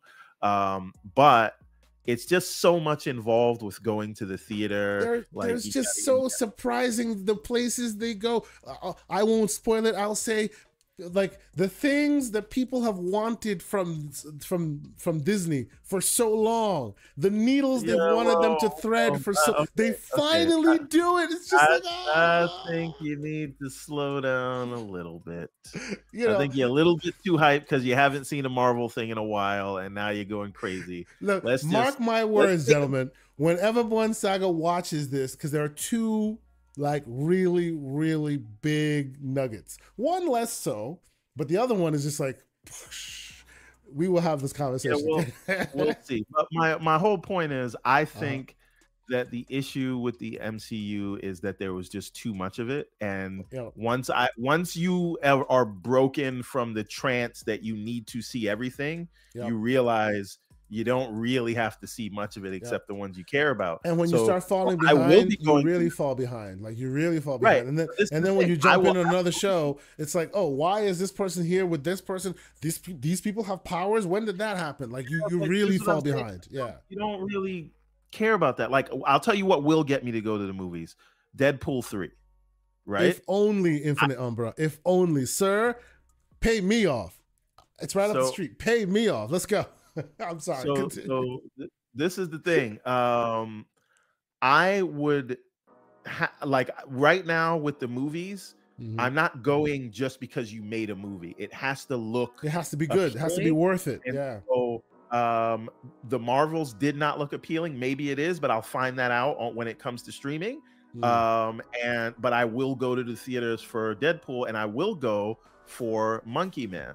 That is so everyone's attributing it to Jordan Peele, and he does deserve credit because this movie was going to go straight to Netflix. But it's basically John Wick but in Mumbai, and it is written, directed, and starring Dev Patel. Wow. Okay. Right? Let's go. Hardcore action, gun fu, all that stuff. Okay. Produced by Jordan Peele.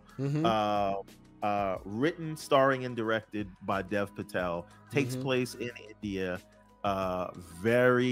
Looks very good. And that's a quick aside on that. Isn't it interesting? Go ahead. It was gonna go. It was slated for Netflix, and Jordan Peele saw it and was like, "Nah, we're putting this in the theater." So he attached his name to it, and that's why he's a producer on it. But this is Dev Patel's directorial debut. Isn't it interesting that because of the various strikes and stuff that's going on, it's forced the Hollywood or the purveyors of streaming services to search outside, and that might end up being a benefit for, like, outside Hollywood, the international entertainment scene. Those places are becoming far more beneficial, or getting far more chances, because while Americans were busy on the picket sign, they were still making movies. It may have become a secret way. I don't think this is a Bollywood thing, though. I think it is. No, yeah, I know it's in corroboration with Hollywood, but the stars will most likely all be Bollywood entertainers. I'm sure of it, yes. This is my thing, right? While y'all are on the picket sign trying to fight for your better wages, which I'm not saying you shouldn't be, righteous, right? But at the same time, those that are hungry to eat in Mumbai are getting work because of that. You know what I mean? It's very interesting how that's working out. But I'm looking forward to seeing what they do. Okay, so I keep hearing people telling me I need to watch RRR. Oh, yeah. Are you serious? You haven't seen RRR? You're nuts. No. Wow. I tried watching it. I couldn't get into it. Bro, you need to try again. It was too much with what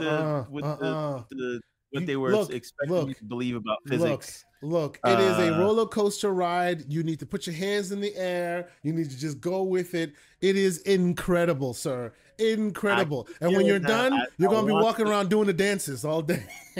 I watched the first 20 minutes and I was like, this ain't for me. It is incredible, sir. I will try it again, but so couldn't get into it. It's like RRR is like the Baldur's Gate of movies for me. Everybody loves it. I know. I respect it, but it's not for me. He said it's the Baldur's Gate of. Oh, that's good. Well done. I like that. That's good. Okay. Well, all right, ladies and gentlemen, that is your On the Reel few minutes for the week. There most likely will be more in this realm, because I want to talk more movies and stuff like that. I think it's useful in this realm. Oh my God. Did I just see the Infinite Umbra ask the question, what is RRR? Wow, sir. Seek it out immediately. Run, don't walk. Run, don't walk. Don't listen to the Everborn downplayer. Run, don't walk. It's that good. It really is. It is. It represents the Bollywood culture of movies really well. It's one of those things where they say, why do people like Bollywood movies so much? RRR, go watch that. Right? It's what they can do that Hollywood can't. Bollywood has better movies than RRR, but it's no Raid or Raid Redemption. Well, but see, this is the thing. Raid and Raid Redemption is them trying to make an American action movie. What RRR is what they're doing best for themselves. It's not necessarily what you're doing. Raid was directed by Gareth Edwards, a white American. Maybe he's British. I don't know, but it wasn't directed by someone from Indonesia. Is my point. And RRR was directed by someone from India. Sure, I mean, not that matters. Whatever. You make a good movie. You make a good. Yeah. And it's a good movie. People should watch it. People should definitely watch it. Yes. So, but anyway, let us get back to the Bollywood Circle podcast. The Bollywood Circle podcast. Let's get back to the story at hand. And yes, we were going to go down the path of business as usual in the gaming industry with layoffs. I mentioned Ruiner. There are a few others as well. Ruiner was one, which was unfortunate. Riot Games is another, laying off 530 staff members. Now, I feel like there is a sea change coming in the gaming industry that we need to talk about, and we will talk about it. And I think it's a useful conversation. But I feel like sometimes a lot of people are conflating the scenarios together because it's useful and it happens to be serendipitous. But Everborn, I'll let you give me your thoughts on that. You know, we're seeing various places where this is happening. What are your thoughts? I want to start out with what I don't want to do and what I've been noticing in the discourse. And this is not just me hanging with the dogs. This is me reading allegedly reputable news sites and listening to certain so-called journalists and things like that. A lot of people, and forget about the people who are using, you know, layoffs as console war bait, whatever. But a lot of people are taking layoffs that are happening right now and trying to use them as gotchas or I told you so's. And a lot of those people don't really care that anyone got laid off. They just want to say gotcha or I told you so, right? There's a broader thing happening in the industry now. We know that and this is I think none of this is happening in a vacuum is ultimately what I'm getting at. So whether it's Riot, whether it is Raycon, whether it's the Unity, whether it is Discord, whether it is Riot Games, all of these things are connected because there are a lot of people hired based on the demand they had. They hired based on the projects they were working on. And now, as interest rates go up and it is not as easy to take loans to pay your payroll and your staff and things like that, you can't keep people on, especially when a lot of these businesses who are run by the bean counters, they expect some form of contraction in the economy. So they are trying to, on top of looking at revenues go down, they're also expecting that sales to continue to slide, and they are expecting some form of an economic downturn. Now, how soft we land in that, you know, who knows, but they're trying to prepare themselves for that. And this is also comes at a time where gamers are sort of beginning to sour on service games. And the issue with gamers souring on service games, a lot of the industry has pivoted towards service games, trying to chase Fortnite monies or the war zones or the Minecrafts or whatever. And so as we see a lot of people who have invested in 6-year-long dev cycle projects with 300-400 developers, 1,000 developers in some cases, we're seeing costs skyrocket because nobody's going to take a pay cut, right? We're seeing headcounts rise. We're seeing development times double and sometimes triple what they used to, and so their ambitions aren't being tailored. The path that the industry is on is an unsustainable one, and what you're seeing is sort of a correction in headcount. And sadly, I do not think we have seen the end of it. And I'm saying all this is that because we have to talk about these things in those contexts instead of the basic, you know. This is the basic bitch argument that capitalism is bad or consolidation, right? It's like there's a lot happening, and there's a lot that we're gonna witness a sea change in the industry, and I don't think, you know, or I hope a lot of these people will land on their feet. A lot of these people will land on their feet in the same company. A lot of these people will form their own companies. A lot of people will go to other companies, because one thing about gaming is that it actually, writ large, I believe, is still growing, right? And Jez said something very interesting, which was a lot of these companies thought that all the new gamers that were coming online during the lockdown, they thought that these people have discovered gaming and that they would stay gamers, not realizing that they were only gaming because they were forced to be inside. And so you're seeing a reduction in hours played. You're seeing a reduction in but people are saying it's AAA, but it's not just AAA. It's the over reliance on service games as well, right? All those things are connected. So, you know, the fact, and again, there's a lot of people saying these guys made record profits.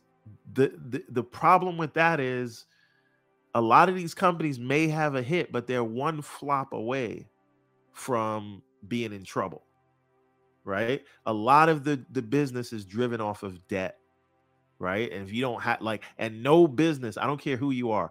I employ contractors for my comic book and stuff, and my other business, I employ 4 W-2 people, right? And I got people that report to me in my day job. Right? You're not going to, I don't care what size your company is. And this is just me speaking from an independent contractor to an employer to someone who works for one of those big corporations. Those are all places that I play at some level. And I don't care what the size of the company is, you cannot keep people on that are redundant. Yep. Right? And this doesn't mean that you know, the only the right people are let go, because that sounds crazy, but we don't know that. You know, they may have let go the wrong people, they may have done all these things, but I don't think any specific news you hear about layoffs is happening in a vacuum. And I think we're gonna see a sea change. And personally, I think the answer is smaller games, and smaller teams and new people starting up games, right? Like, look what you have on your screen right now. Yeah, it is still January. 5,900 and fired is the wrong word, because they were not laid off. A lot of them are laid off. They're going to be laid off from their current positions, and some potentially hired in new positions. But the way the system works, you got to go through the letting them go to then bring them back. And this is an aggregated amount based on what they've heard. So real quick before we continue, let me quickly, and we'll dig into the Microsoftness of it all. But in general, so far, and these are all reported by reputable sources, Unity 1,800 people, reported by Rutgers. Riot Games 530 people. Twitch 500 people. Playtika, I'm not sure what games they make, but between 300 and 400 people. Discord 170 people. Thunderful, and if you know Thunderful, they make a lot of those great indie games that we have talked about on this show before. Over at least 100 people gone there, right? Behavior Interactive 45 people. It's just a lot of people being let go from their positions. Now, some of that is standard churn, as you know, right? Hey, we're done with this part of our development. We have to let the contractors move on to other parts, right? So that we can then pick up different people to then start that part of development. But by and large, it just speaks to a large industry that is kind of churning people in and out based on their need. And there has to be a better solution, because you don't want. I see both sides of it, right?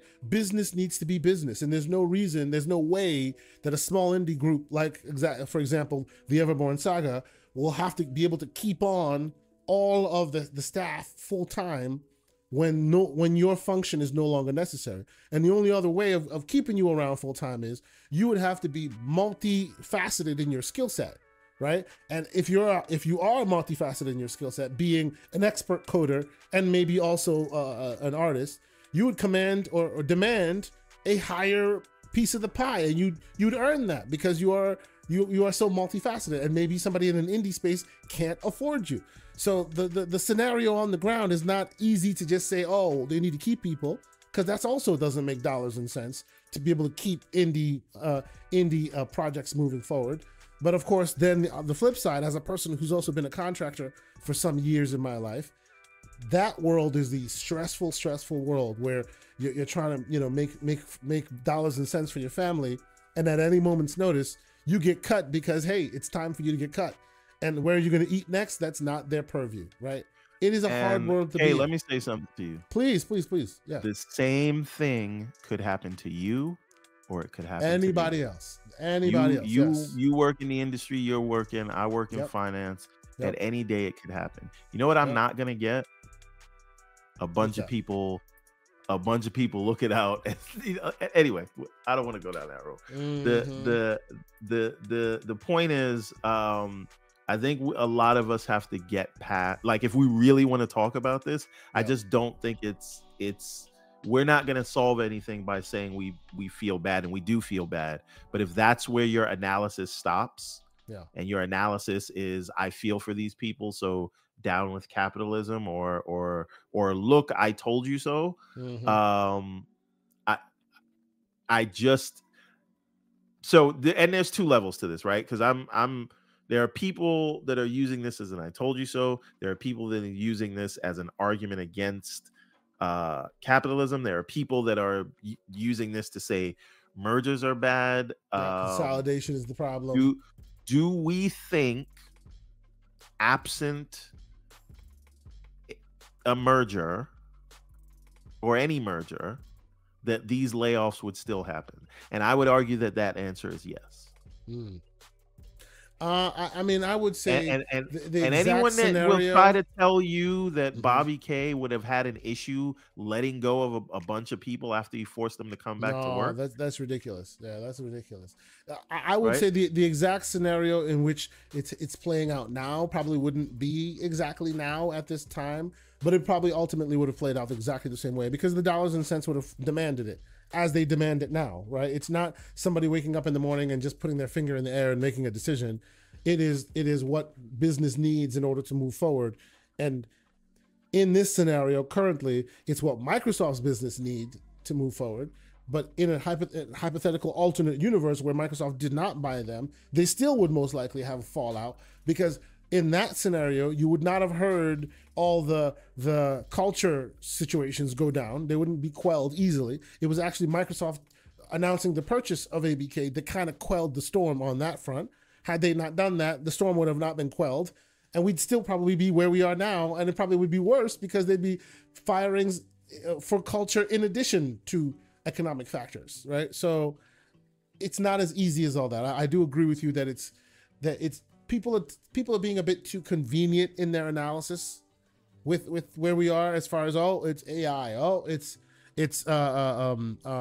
consolidation, right? So let's pick apart a bit more, and let's be a bit more focused when it comes to Microsoft's layoffs. Okay, so as we are talking about layoffs, they have laid off 1,900 Activision Blizzard staff, and in doing so, they also laid off. Well, I wouldn't say they laid off, but the news came out that Mike Ibarra also has decided to leave that, and that may also be a convenient threading of the needle because he left at the same time, but it seems like that may be a different conversation as well. So, Everborn, what are your thoughts there? I know when we talked about this previously, you think that there's some scapegoating going on here, right? There is, but again, I don't want to turn this into a defend Microsoft thing either. I think the way that they went about this, even if it was necessary for their business, I don't really care about what's necessary for their business. True. So and again, people's lives are affected. Sure. I just don't think it is helpful to kind of talk about these things on such basic terms. So let's talk, for me, I want to talk about why these things are happening and where we think they will go and what do we think are possible solutions to this. And those solutions can't be keep people employed that are overlapping, that are redundant, and it can't. And so now Jesse P says something very interesting in the chat. Can you highlight that? He says devs are coddled. I say that as someone with a disability. Wish strangers advocated as hard for me as they do for game devs. Sir, that is a super interesting conversation to bring up. I will let you spark that flame, Everborn. Go ahead. So, and 100%, right? Like, I don't know what it is, because these people, as I said, if the finance, right? A lot of headcounts are going down in finance, and that's the industry I work. I work on the technology side of finance. When those headcounts go down, I don't see all these things like, oh my God, whatever, right? It is. And I also noticed that a lot of the crying that I see about this, or the consternation, I should say, it really will only happen when it's the other side, right? So, for example, if you're like a Sony guy, now you really care about the devs that lost their jobs, right? Or if you're an Xbox guy, when you hear about these Sony layoffs, oh, Sony's terrible, look at them, right? Like, you see a lot of that, and my issue is that mostly people don't care. But to Jesse P's question, I think there should be more awareness of what it is and what people with disabilities have to go through just to get hired. But my question is, right? Because there was news that people that were like disabled got laid off, and that sucks, right? And there should be like special accommodations for that. But these are the kind of conversations that I want to have, and I'm not making a judgment here. This is more of a statement for the discourse. And Jesse, I hope you're still listening so you can respond to this in the chat or somehow. If we say that certain groups need, like, they can't be let go, they can't be laid off for whatever reason, does that then have an effect on the future hiring of those people? Like dollars and cents, your HR, and there's a group of people that you can't hire. Do you think twice before that you can't fire? Do you think twice about hiring them in the future? And if that is true, then doesn't that make it even harder? Yeah. And I don't know the answer to that question. Can't be, so the solution is going to be far more nuanced than that. Yeah. And this is what I mean. So, and again, now Wandering Dutch says something very interesting. This is all shitty, right? But life goes on. Tech isn't the largest sector. Sector. That's right. A lot of sectors are hit. But one thing about tech, Wandering Dutch, like,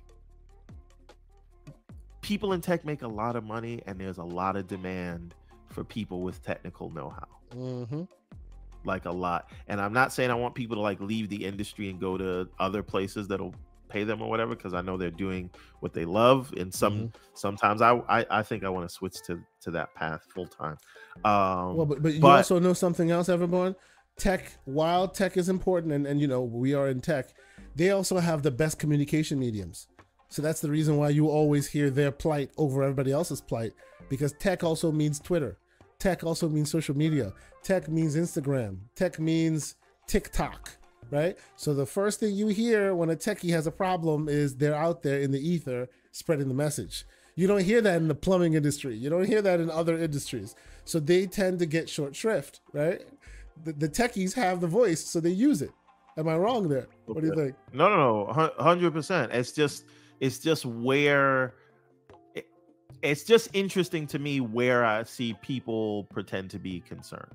Now, Infinite Umbra sends a $10 super chat. So thank you for that, sir. You wanna read that? Yeah, he says, my brothers, what solutions would you offer up to better facilitate balance as it pertains to capitalism that affects those who are laid off versus the higher ups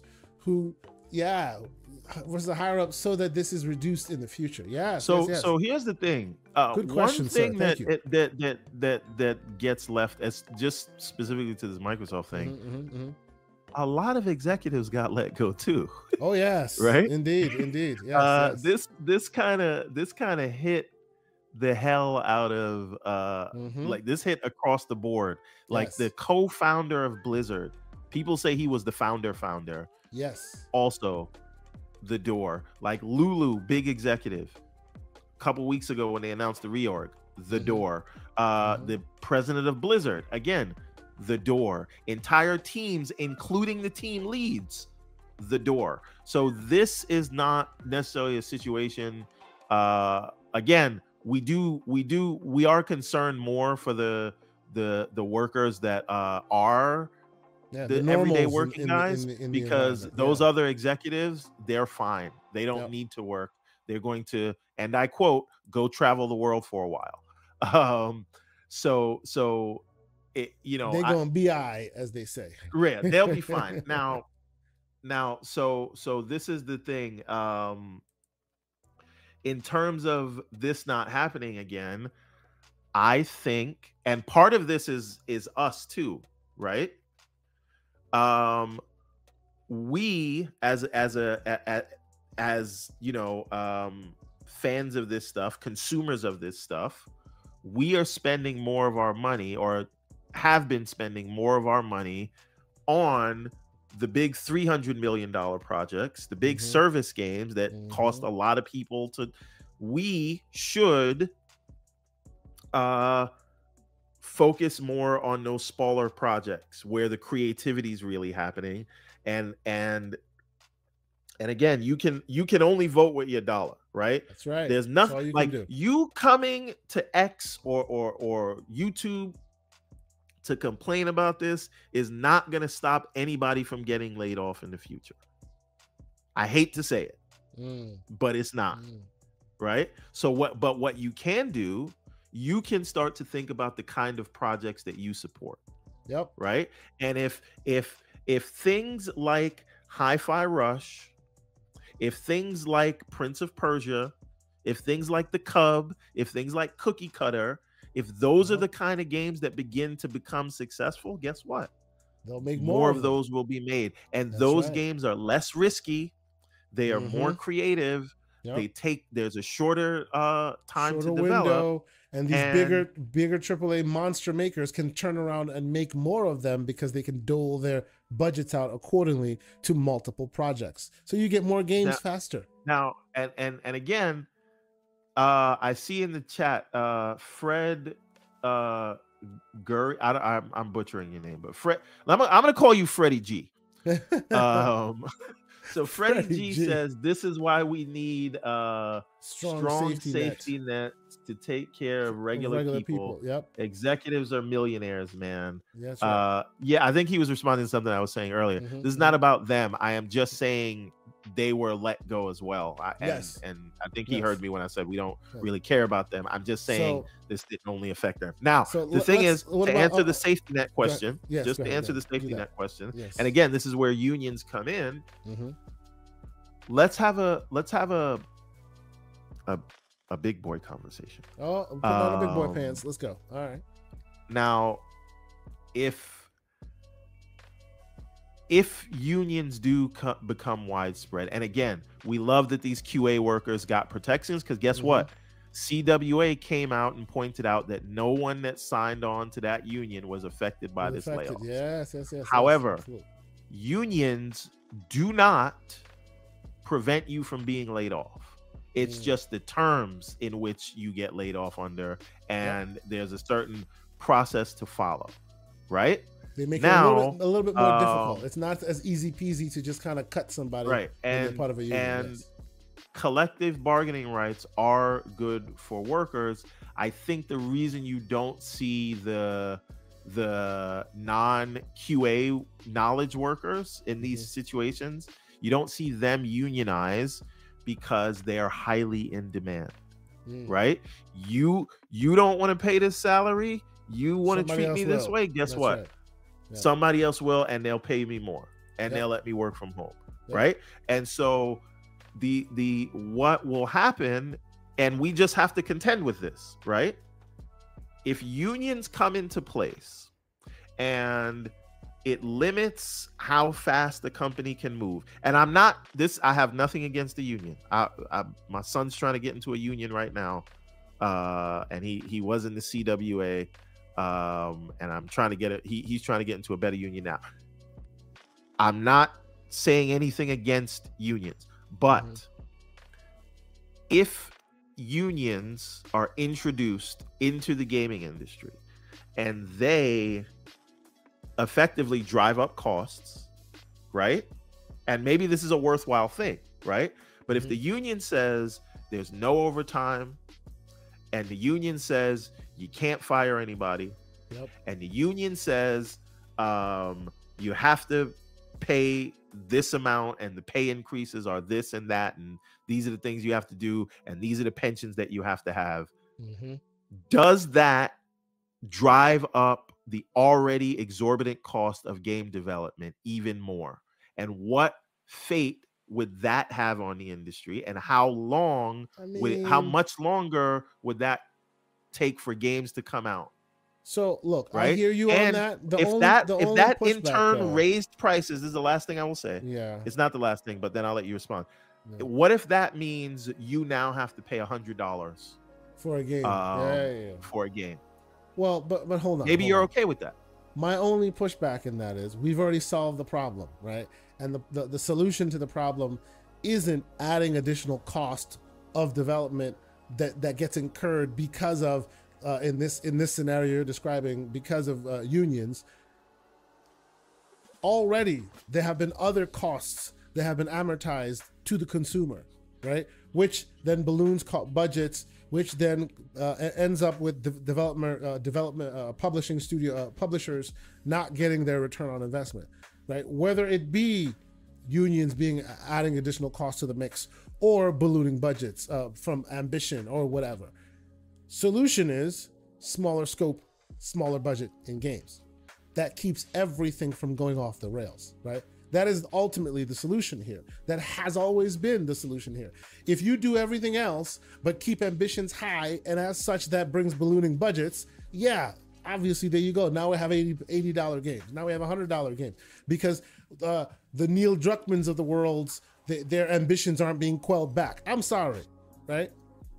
It is what it is. And I'm not blaming Neil here. I'm just saying that in the world where you have auteurs and you have people with ideas that require multi-millions of dollars in order to execute them, maybe Nintendo's model of forcing ingenuity while keeping budgets tight is probably the way forward here, because all those other negatives that you're describing here get quelled as a part of that, right? Do you disagree with me?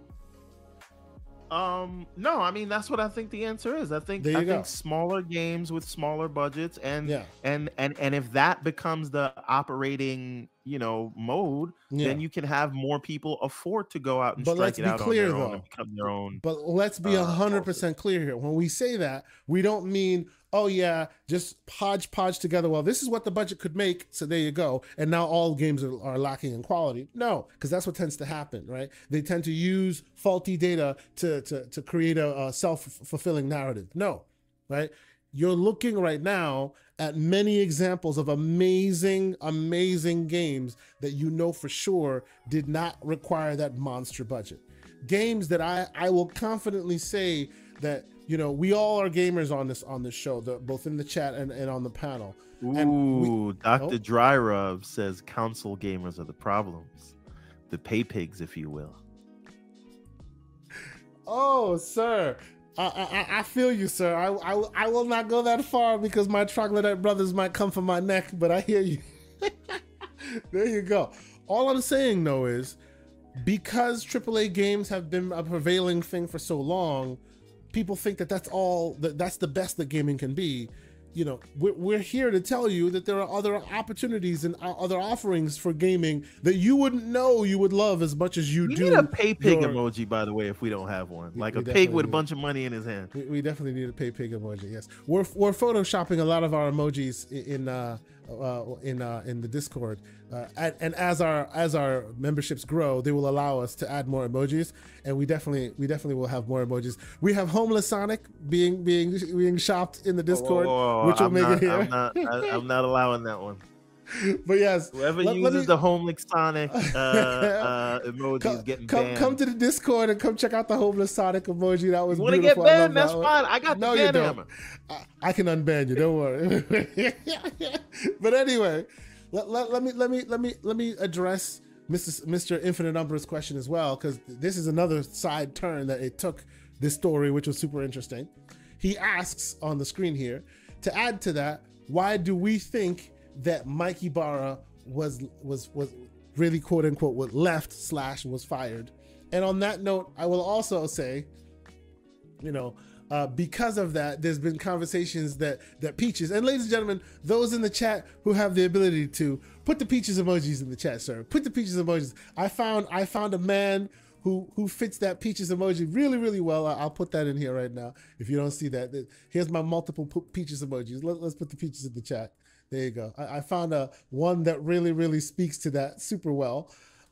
It seemed that Peaches was caught in a lie, possibly, because he came out and said, "Oh, by the way, Mike Ibarra chose to leave the company." I mean, to be fair, Mike Ibarra said the same thing in his tweet. You can pull up his tweet saying, that he decided to leave. Exactly. Right. Exactly. So. But the question that Umbra rightly points out, asks us is, did he leave on his own accord, or was this one of those dumb money questions? And for those who've watched Dumb Money, everyone, I know you know what I'm talking about. Oh, we should tell the people about that. So Dumb Money is the movie about, if you guys remember, back in 2021, there was the GameStop. GameStop stock, the stonks revolution. So that whole situation with Robin Hood and the GameStop stock being thrown through, that is actually on Netflix now, and it's a star-studded cast. Damn good movie, really, really good. Yeah. After you're done with this show, go watch that. You will not be disappointed. Yep. Now, but when you say a Dumb Money choice, it's like, so there's a scene in there where one of the guys, he works for one of the banks, and they found out he was involved in this stuff, so he got a call, and then when he got off the phone, his wife is asking him what happened, and he says, they gave me a choice. I could either resign or they fire me. And so is that the kind of choice that Mike Ibarra had? It seems that way. Well, maybe it seems that way, but you can't listen to any of these people at face value. So, for example, Phil just went to Bethesda and smiled in everybody's face and said, "What do you guys want to work on? I care about what you're passionate about." That's what he said 2 weeks ago. That's right. 2 weeks later, the ban hammer comes down. So just because Mike Ibarra said, "You're gonna have to drag me out of here," doesn't necessarily mean he wasn't waiting for the 3 months for his stock to vest, and then he gets a couple million, and then he gets out of Dodge. Also, we also have to remember that Mike Ibarra did work at Microsoft for 20 years. He was probably up for Phil Spencer's position in 2014, and he got passed over. He then left, he went to Blizzard, and he did not leave on the best of terms. And so now, all these years later, is he really going to be in a position to work under Phil, who used to work under him? Yeah, that's the question. So I'm not necessarily buying the idea one way or the other that he was pushed out. Could he have been pushed out? Yeah. Jim Ryan could have been fired too.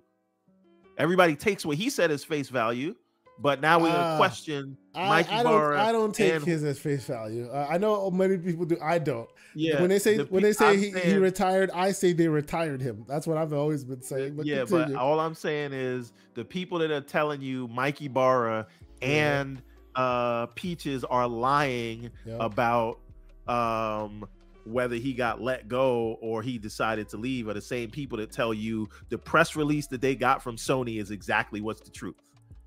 So, ladies and gentlemen, for that, I say put the Kofi emojis in the chat. Everborn Saga is spurring Koofy talk.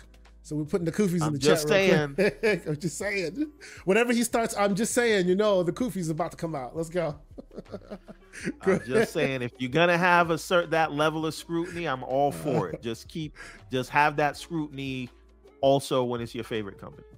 Wow. And a question is being asked that I'm not aware of in this chat, and it surprises. Yeah, Abacab72 asking a pertinent question. Who is Peaches? Well, if you haven't been around here, Peaches is the name of the one Matt Booty, whose name shall not be disrespected, because what else are you gonna call Booty? I'm sorry, it is what it is. We're gonna move quickly forward.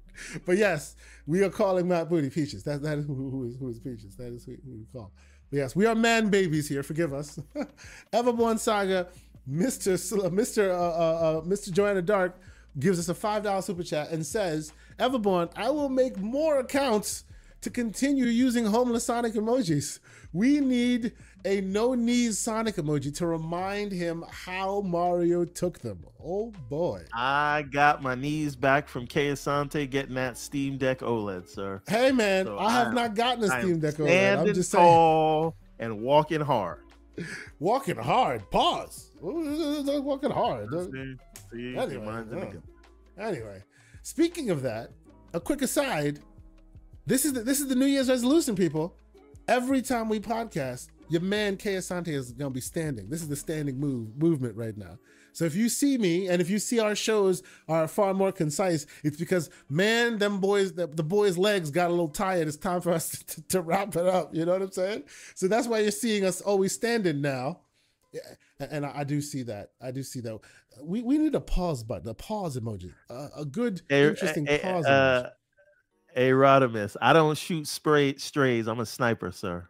Oh man. Okay. No. This is a PG-13, sir. PG-13. We need to be cool with all of that. Jesus Christ. Okay. Anyway, so back to the news at hand, sir. So you think? Do you want to talk a bit about the Mike Ibarra background conversation that we think led to all of this?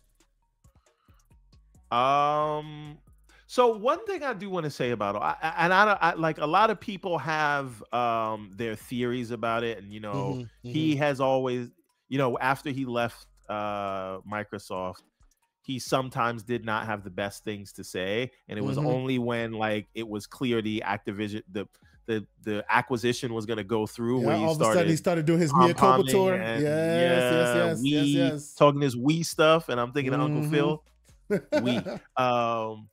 We who? We.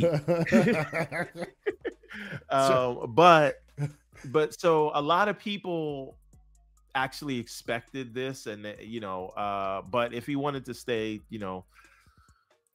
is Blizzard in the best place right now? Maybe it is. One question I do have, no. Phil is definitely like the North. Phil never forgets, right? That's right. If it's a game that missed the platform, he's going out there to get it.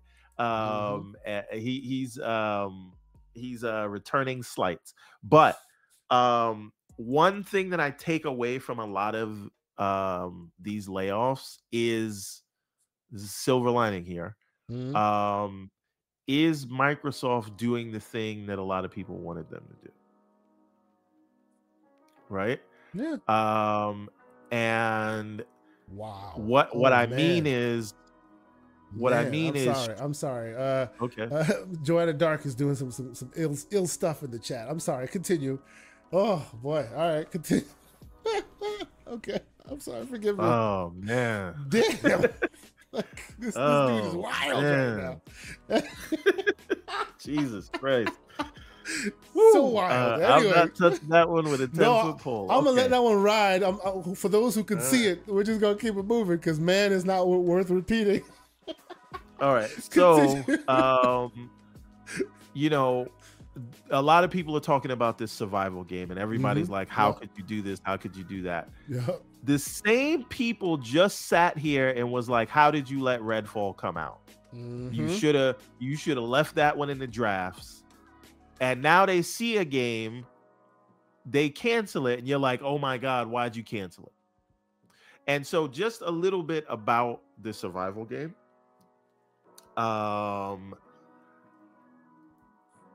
As I understand it, as it was reported, the game started off in UE4. Yeah. And it was a big kind of service game. They wanted to have 100 players at once. But UE4 allegedly did not suit the team's needs. So they made the decision. Don't say that too loudly now. Don't say that too loudly. They made the decision. Umbra's in the chat. No, I didn't say UE5. Oh, well, not yet. I said UE4. Not yet. So they made the decision to switch to their own in-house engine, but not the Overwatch engine, right? Not the Diablo or the Warcraft engine. They switched to their mobile engine. Yep. Right? And which is very strange. Turns out, and this thing was in development for 6 years, and they were prototyping for that game in UE4, knowing that their engine didn't really have those features yet, and those things would have to be built in it. And as I understand it, after 6 years, they were saying we need another 2 years, so we're targeting 2026. But that apparently was optimistic. So you realistically probably wouldn't have gotten the game till 2027, 2028. And the way a lot of these service games launch, you got 1 to 2 years before it's worth anything to play. So you're talking about a game that would not have been worth anything till about 2030. Yep, absolutely. And this is a game that had already been in development in 6 years. And as I understand it, after switching from UE4 to their in-house engine that was used for mobile games, they wanted to now switch to UE5. Yep. Yep. Never mind the fact that if you stayed in UE4, the upgrade to UE5 would have been a lot easier than going to your engine and then having to backport everything to. So the point is, in any other scenario, we would have said the game was in development hell. Yes. Yes. Right? So if we want them to have a level of quality control, and we want, and this is what everybody said, Matt Booty needs to watch these things. They need to make sure that they're not letting another Redfall happen. And if they make a decision that, we don't know what the counterfactual is. We don't know what the game would have came out and been. But if it's a game that probably is going to take until 2027 or 2028 to come out, they have to say, is there a better use of this team's time? And guess what? They said that they will be working on other unannounced projects. Yeah. So perhaps you lose this survival game, and maybe you gain that StarCraft 2 you always wanted, or 3, whatever it's going to be up to. Joanna Dark in the chat is saying, games get canceled all the time, B. This is not the time to start, going back and getting all messy about it. Projects get canceled all the time. Now, here's my question. Here's my follow-up to this, right? And this is just a kind of a side perch. This is what spurred my creative juices flowing. As soon as I heard this news, I'm like, they're over here, and this is the same brain trust that now manages all of them of Microsoft's game studios, right? All of their projects. They have creative control over them, right? Or budgetary control, I should say, right? My question is, if they've canceled this project, but other projects still alive, projects like your Everwild, what does that mean for Everwild? A project that we've heard has been in quote unquote limbo for some time. If you hear this game was canceled, but that game is still, you haven't heard hide nor hair from it being canceled, right? You would assume that'd be the first one they'd cancel because that's closer to the vest. Well, maybe that is no longer the last bit of news you heard about it. I wouldn't put that out there yet. I would wait till we get to June showcase. But this is my question. Listen, right? and I am basing this off of nothing. But I think we will see Everwild and Perfect Dark and State of Decay 2 at this year's showcase. I think we will get updates on those games. I could be wrong, yes. but yes. That's what I think are going to happen. So, but yeah, if you're going to be in, development hell, as it were. Now, what I want to ask is, they say they moved away from UE4 for technical reasons, but just knowing the kind of company Activision is, this is Blizzard, but it's still into Activision. Is it possible that they just didn't want to pay the UE license fees? Is that a reason why they moved away? You know what it is, sir. And they figured now that Phil is there, Phil would be like, all right, you could move back to UE5. Maybe we could have if you would have stayed in UE4, and then we could have stomached another year of development for the upgrade path, but not when you tell you got to basically start from scratch. Yeah. So there you go. There's a lot of logistical, like, background that could potentially lead to all of this, right? And as you're saying, like, while slashing jobs, they also slash this, as well as downscaling their physical media development arm as well, right? It seems to me that they take these opportunities to kind of do some things that they've been wanting to correct in the background for a while. So wait a minute. So JB1521 says, what's development hell and what's this game just needs time is the real question. Yeah. So what's the difference between development hell and it needs real time? Yes. So when we say development hell, because this is a term that is, and maybe that's mean to say to the people that were working on it, but if you switch engines and then you want to switch back engines and you are prototyping things that your engine does not have the ability to do yet, and you're going to have to now build these features in another thing. Like if you're prototyping in one engine to go and work in your own engine who doesn't have these things, and you're working on it for 6 years and you still think you need another 2 years, but that's optimistic, that's development hell.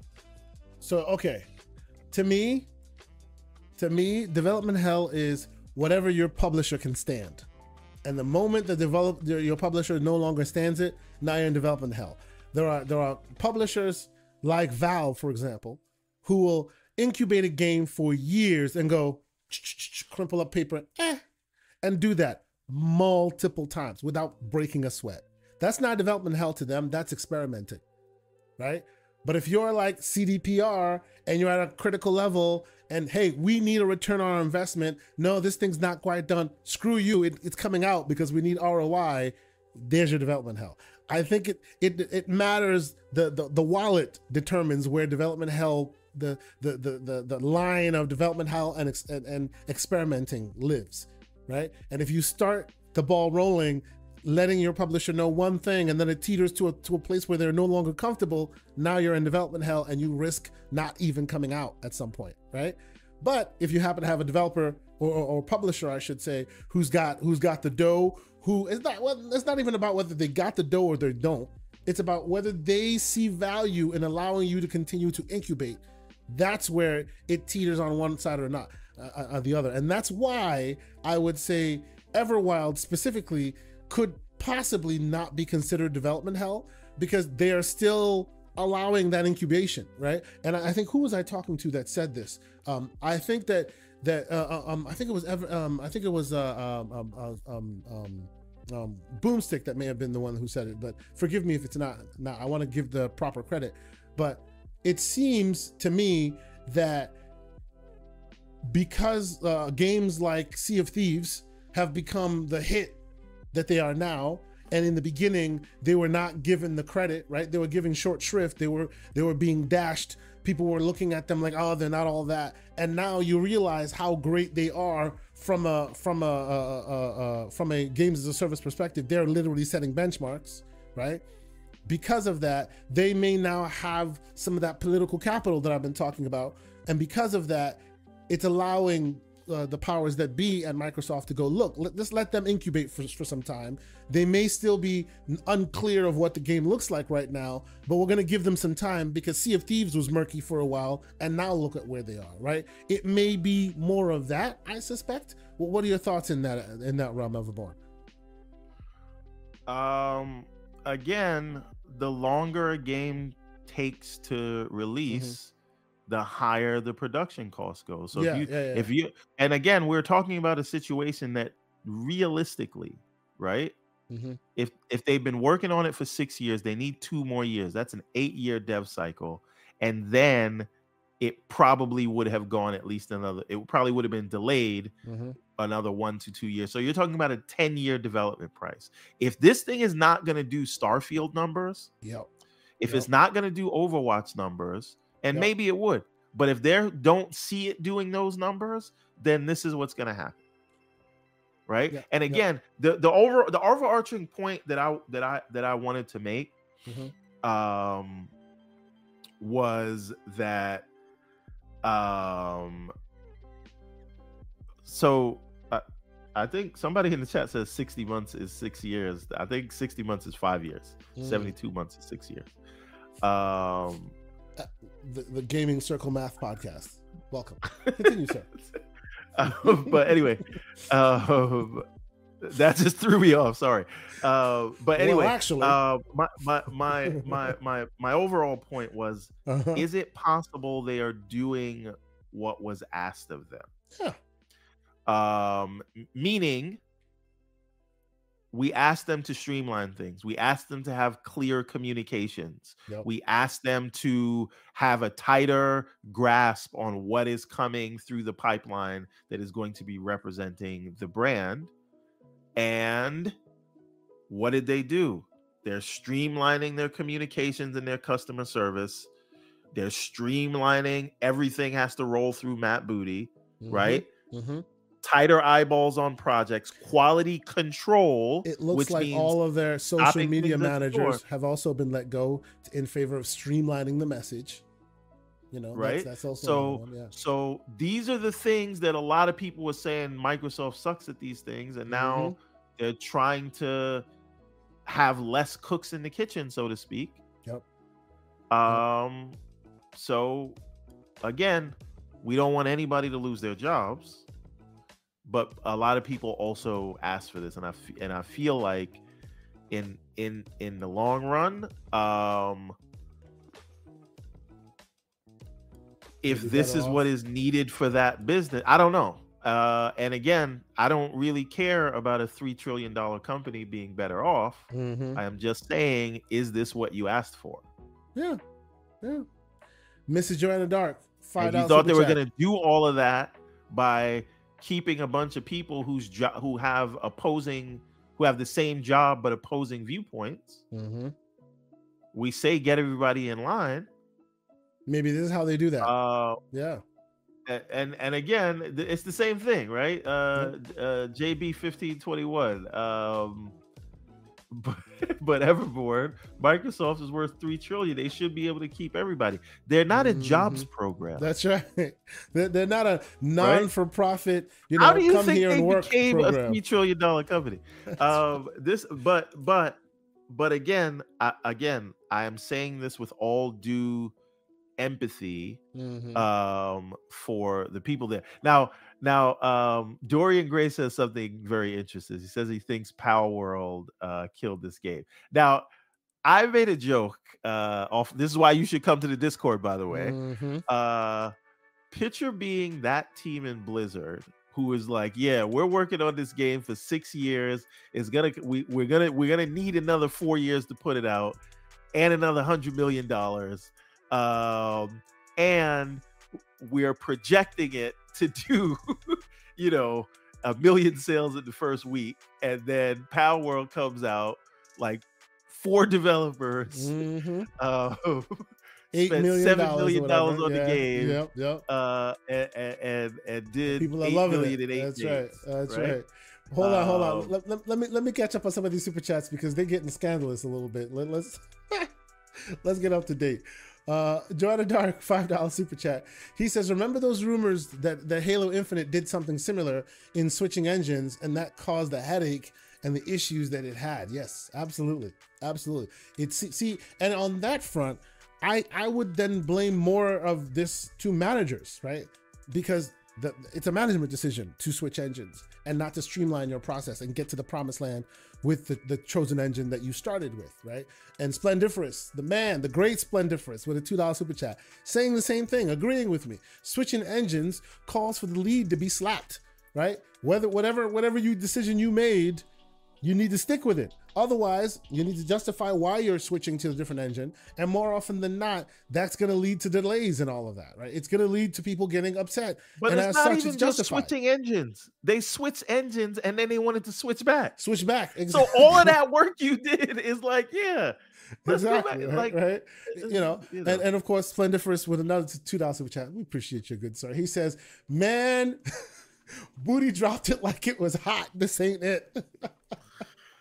Pause, sir. Man. Pause. But yes. But no, I feel like there's a lot of sauce in the mix there, and a lot of people are just kind of putting it together and go, "Oh, consolidation bad. Oh, you know, pick your issue du jour of the day and blaming it." There's more to it than that, right? Specifically with ABK and all of this. Isn't that why Microsoft was able to buy these guys, right? This isn't, and I've said this before, this isn't ZeniMax. This isn't, oh, these are our buddies who need some cash to be able to reach the best form of themselves. Hey, we're just going to provide them cash and step back and watch them succeed. That's not what this is, right? That's what the story was for ZeniMax. That's not what this is. This was, oh, one of our great old publishers is on fire. They may not last longer from a monetary and a culture perspective if we don't, invest and do something about it. And that's why they were able to purchase them. And in doing so, it justifies headhunting. It justifies cutting of a lot of costs because the culture is bad. A lot of people got to go. This was why they were there to save them from themselves. That's what Microsoft jumped into the fray to do. So them letting a bunch of people go in that realm is not surprising to me. It was expected, right? It was expected, and obviously not every single person that was let go was because of the consolidation. Because in certain instances, you'll notice that they let go their side of the arm in favor of the ABK side, and then in other instances, the vice versa would happen, right? This is a consolidation effort, but that is not the cause of the mass layoffs that are happening here. I think they're just using this as an advantageous moment to do some correcting of the ship as well. What do you think, Everborn? Am I off base? Are there koofies being thrown at me in that as well? I don't think it's as big a news or as crazy as the game industry is turning topsy turvy. I just think Microsoft used this as an advantageous moment to correct some things. I think it can be all those things, though, right? Mm-hmm. I think it can be the we're going through an industry shift. I think there is a correction in terms of headcount. I think again, they are Activision before this had 12,000 employees or something like that before the cuts. Yeah. Do we know that when Microsoft initially agreed to acquire them, their headcount was 9,800, and then there were rumors that the 2023 COD was going to be canceled. For that, not canceled, but they were going to go to a biannual release schedule. Mm-hmm. Remember that reporting that Jason Schreier did? I do recall. And so, after the deal was, had some doubt because, the CMA wanted to go to a phase 2 and the FTC tried to sue. This was late 2020, at the end of 2022-ish, right? Their head count skyrocketed, right? And I hear they went up to 17,000 employees, but not all of those were full-time people. So after the game shipped, I think it went down to something like 13,000. But still, when Microsoft agreed to acquire ABK and the numbers they did to make it work, it was at the head count that ABK had, right? Which was 9,800. And they're still above 9,800 at ABK right now. Yeah. A lot of people, right? Unusual amounts. And so the thing is, Activision had to hire people if they were going to get a COD out because the stock would have gone horribly if the deal fell through and then they had no COD coming that year, right? Those two things would have basically killed the company. So they had to deal with that. And then and we got a $2 super chat there. There are a lot of people in there that had a lot of HR issues, right? So but we don't know if those are the people that got let go. I haven't seen anyone confirm that. So I don't want to give them credit that may or may not be due. That they got rid of those people. And salute to the man, Sith Lord. Appreciate you for being here. $2 super chat saying clear out people involved in the sexual harassment. I think they did do some headhunting on that front early on in the process. But yeah, I have always thought that in addition to clearing out some redundant positions, that will also be their opportunity to get rid of the people who've been involved in the dubious behavior, right? Right. And so what I'm trying to the needle that I'm trying to thread here is that the ABK headcount had increased significantly post merger agreement. Yep. And so if you're just thinking about this from a sort of cold, hard analytical perspective, we agreed to purchase this company with this headcount. You hired several thousand people more in that time because you wanted to push a game out that was like the lowest rated game in the franchise because you needed to push it out for whatever reasons.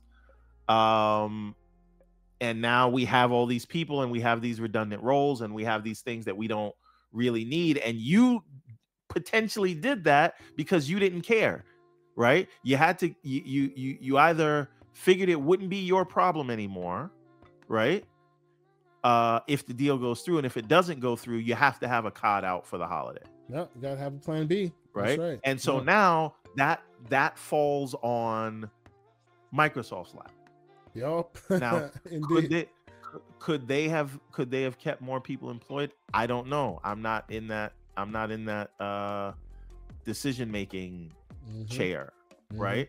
But what I don't think is productive to say, right? Maybe it's helpful, but it's not productive to say, well, they're $3 trillion, so they should have just kept people employed, even though they're doing the same thing. Like that doesn't make sense. And if you were in that position, you would not do it. Just because they have more money than God does not mean that they all of a sudden turn into a non-profit organization. I do not care about how much. I'm not saying poor $1 trillion company. Yes. I'm not saying that. I am saying if we actually want to understand how this happened instead of just waving our fist at the sky, then we have to talk about why it happened. Because we'll never get to solutions to these things unless we're really going to talk about it. If you're preaching to a choir of people who already agree with you that this is bad because this is bad unless you're a sociopath. Layoffs like are that. bad. That's not really. We're not getting anywhere. Like, yes, our thoughts and prayers. Okay, right. That's what we're basically doing. So this is the circle. The really thoughts and prayers circle jerk. I get it. No, for sure. I get it.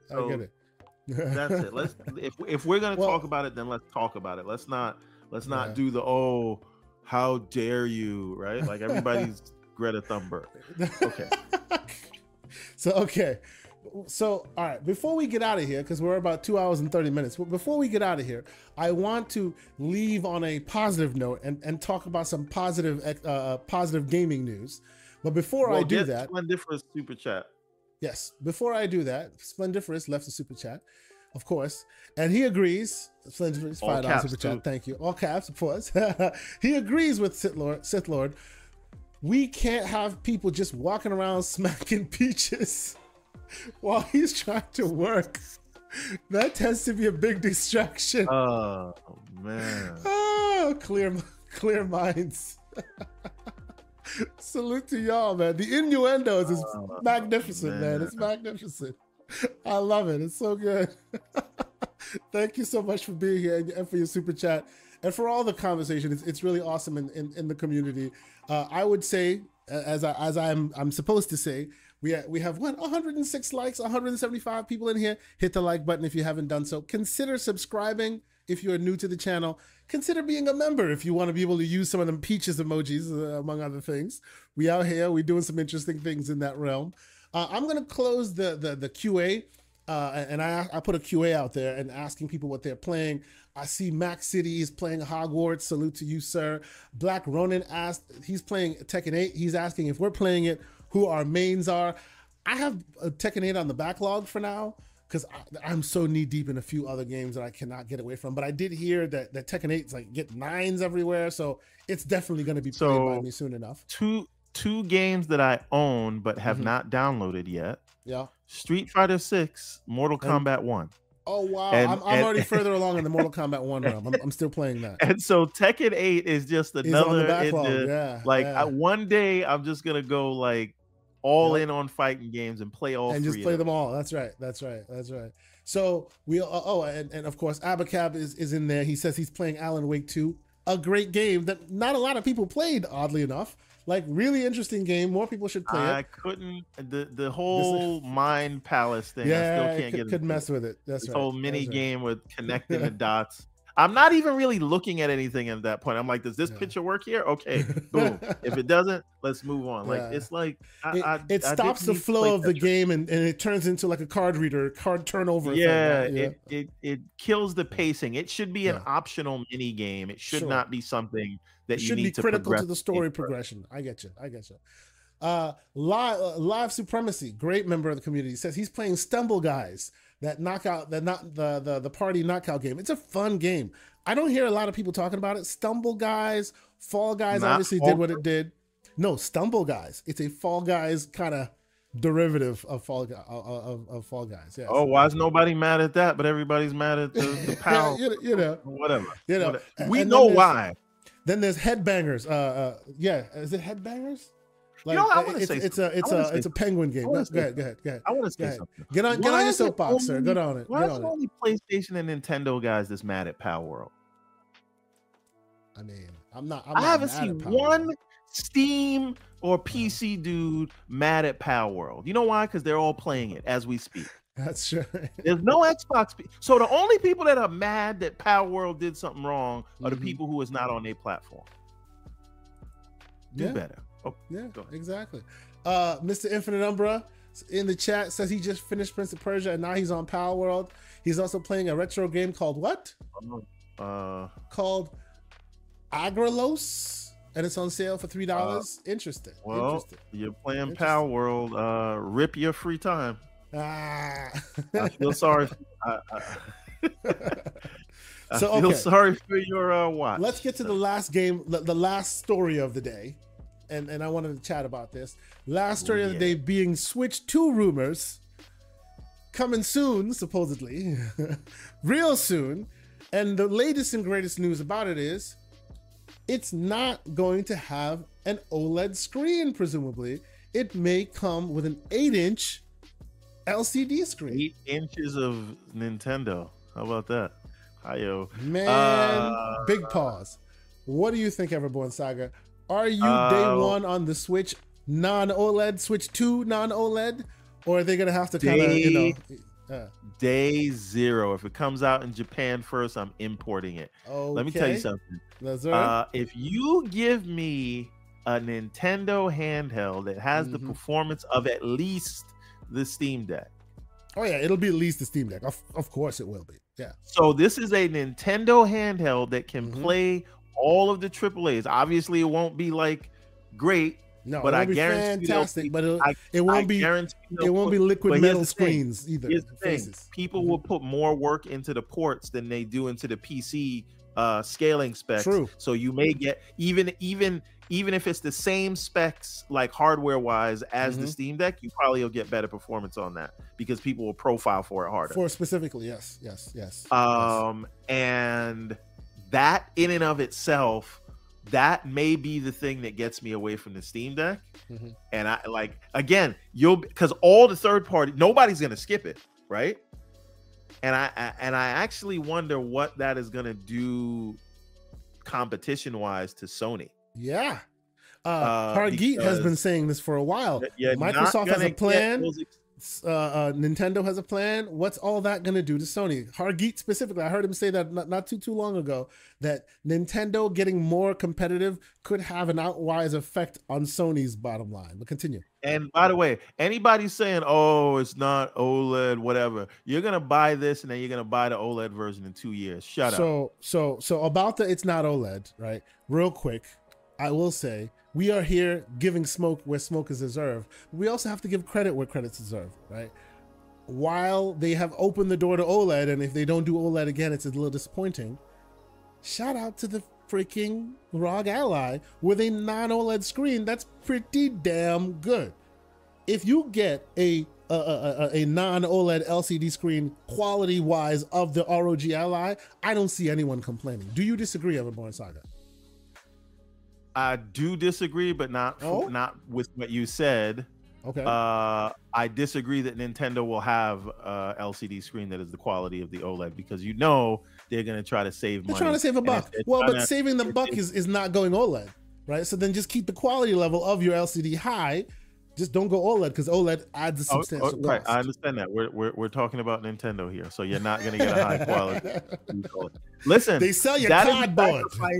That is a sacrifice I am willing to make. Yeah. If and only if the specs, hardware-wise, on paper, at least match the Steam Deck. If it's not as powerful as the Steam Deck, I will stand on my square and say it'll be as powerful, if not more powerful, than the Steam Deck. I mean, it won't blow it away. We're not talking crazy town here, but it will set a new standard. It will set a new standard in that low end, right? Oh, and Hollywood Rules, $2 super chat. Thank you, good sir. He says, just showing love, enjoying the show. Thank you, sir. We appreciate you for being here and for the support. Thank you so much. But yes, Everborn Saga, what do you foresee? Because I wanna blow. And also shout out to Hollywood Rules. We were on the live call-in for King show last night, Xbox Frontline. Yeah. So shout out to that gentleman. Absolutely. Show King David putting on an amazing show on a Friday. Always appreciate those shows. And I don't think anybody. Well, no, some people do it, but like for the most part, people do not do it. King has live call-ins. Yeah. Which is something we are going to do if you are a member of the top tier to charge them more tier. Yeah. We're gonna have people come in. We're gonna have people come in on the show with us. So if you have not subscribed, consider it. Not mandatory. Sony Nakamura asking a very poignant question. Why isn't Kei Asante sitting down? Get a chair, man. No, man. This is my 2024 resolution. If I am podcasting, I am standing. Which means the show's almost close to ending because I've been standing for almost 3 hours. You understand what's going on. But yes, before we get out of here. I've been sitting this whole time. Of course you have been. You're with the my one. Feet up. Because he got no knees, you know what I'm saying? He got no knees. So he got to keep his feet rotating. Anyway. Aaron says something in the chat. LCD and probably no back compat. That is where Nintendo would get all the smoke. If it's no back compat, I don't know if I'm going. I don't know if I'm gonna buy it. So you two are on that square of forever physical on your Nintendo Switch. Absolutely, you have to honor that back catalog. It would be wild. Now, if what I do expect them to say is no physical back compat, but if you had the games digital, then those can go forward. See, but that's a problem because a lot of people in their world, there is more physical than there is digital. If you do that, the pitchforks would be massive. And but here's the thing. My entire Switch library is digital, except for Breath of the Wild. They don't care about you. It's not you that is their main focus. It's all the people with the physicals. If you check the ratio, you think they care about them? You think they don't want to sell them those games over again? True, absolutely. They care more about you because there's a lot less of you, so it won't cost them that much money. That's true. This is what I'm saying. Major, I hate saying this, like that would be a blunder if it's not backwards compatible, and they would not get my money. Yeah. I have heard a lot of Nintendo diehards. Abacus Nation is like, look, man, you give me no BC, I have a problem. So we shall see what they do there. And we shall also, see. You know. Also, they better call it the Super Nintendo Switch. Oh, come on. It's right there. The Nintendo Super Switch? No, Super Nintendo Switch. The Super Nintendo. That means it must continue to switch, right? Yeah, because remember, they have non-switching switches too. Yeah, sure. Just give it a dock. See, and now here we go. The thought experiment is going even further, right? Spartan 661 asking a pertinent question: will there be cartridges in this BC situation? Right? Because you can't leave cartridges behind if you're going BC. But that's what I said. Maybe no back compat for physical. That's what I was talking about. But the vast majority of Switch players are physical players. And I don't care because I have been on the right side of the future and been all digital for the last generation. And we all know that this is not Microsoft, who would then devise some kind of physical to digital like trade-in program. Nope, they go. You're done. Dark is not buying it if it's not back compat. Stop lying. You will be right there. The master of the king of Abacus Nation is putting down the gauntlet, saying he is not partaking if it does not include Abacus capabilities. Look at this. Crazy. You know what? BT Maverick has a point. We have one more topic after this. This is not the last topic. Okay. We must talk about the Apple situation. And you completely forgot. I totally forgot. All right. Let's quickly jump to that conversation right now, which is that Apple is being forced. Yeah, because my knees are starting to hurt. You see what I'm saying? You don't have knees because you got that Steam Deck OLED. So I don't know what you standing on. On a stool. Okay, so why don't you start this thing off? Apple is being forced to open their App Store, right? Yes. Well, there's a lot happening. So as a result of the DMA, that's the Digital Markets Act in the EU, and there's also a Digital Markets Act. I don't know if they call it that in the UK. So these are two things that are happening, right? One, if you know, historically, Apple has not allowed game streaming services onto their platform because they have their own subscription service, which is wild. But so they historically have not allowed that, and now as a result of the UK dealing with them from a regulatory perspective, they are now going to allow these things in their store. What they wanted to do before was say every game in your service needs to be treated separately, and we need to collect our 30% of any purchases that are made in there. But that's not how these game streaming services work. So, by the way, how the hell does Apple get away with this? Right. Anyway, we'll come to that. Right. Look at the Business Insider headline here. I love that headline. It's like, damn. And I know we were all like not rah. We were like, regulators suck, but like, we need them, man. We need them. This is regulators doing what they're supposed to do. That's right. Because it's wild. I just want you to imagine something. Imagine if on Windows, like your PC right now, literally everything you did could only be in the Internet Explorer browser, and if another browser wanted to be there, it would have to be reskinned as a reskinned version of Internet Explorer, right? That's one. And imagine if every purchase you made on your PC, Microsoft had to take 30%. Take a cut. Yep, that's right. That's right. No one would let which is where iOS lives right now. This is the world iOS lives in. There are more iOS active users on the planet than Windows users right now today. Which is crazy. Yes. And any purchase, it doesn't matter, they get 30% of. Anyway, aside from that, the streaming apps thing is super interesting to me. Why? Because if it's now allowed on the ecosystem, then who's to say these apps won't come to Apple TV? And as you know, I've been doing my experiments with the Sonic Dream Team game, which is amazing. You should play that. So Sony Nakamura is saying, what's wrong with a closed ecosystem? Yeah. It's not about the ecosystem being closed per se. You can live in that ecosystem if you want, but as a developer who contributes to that ecosystem, you cannot say that you have over 1 billion people every day using these devices and you get 30% of everything they spend. So that real is quick, wild.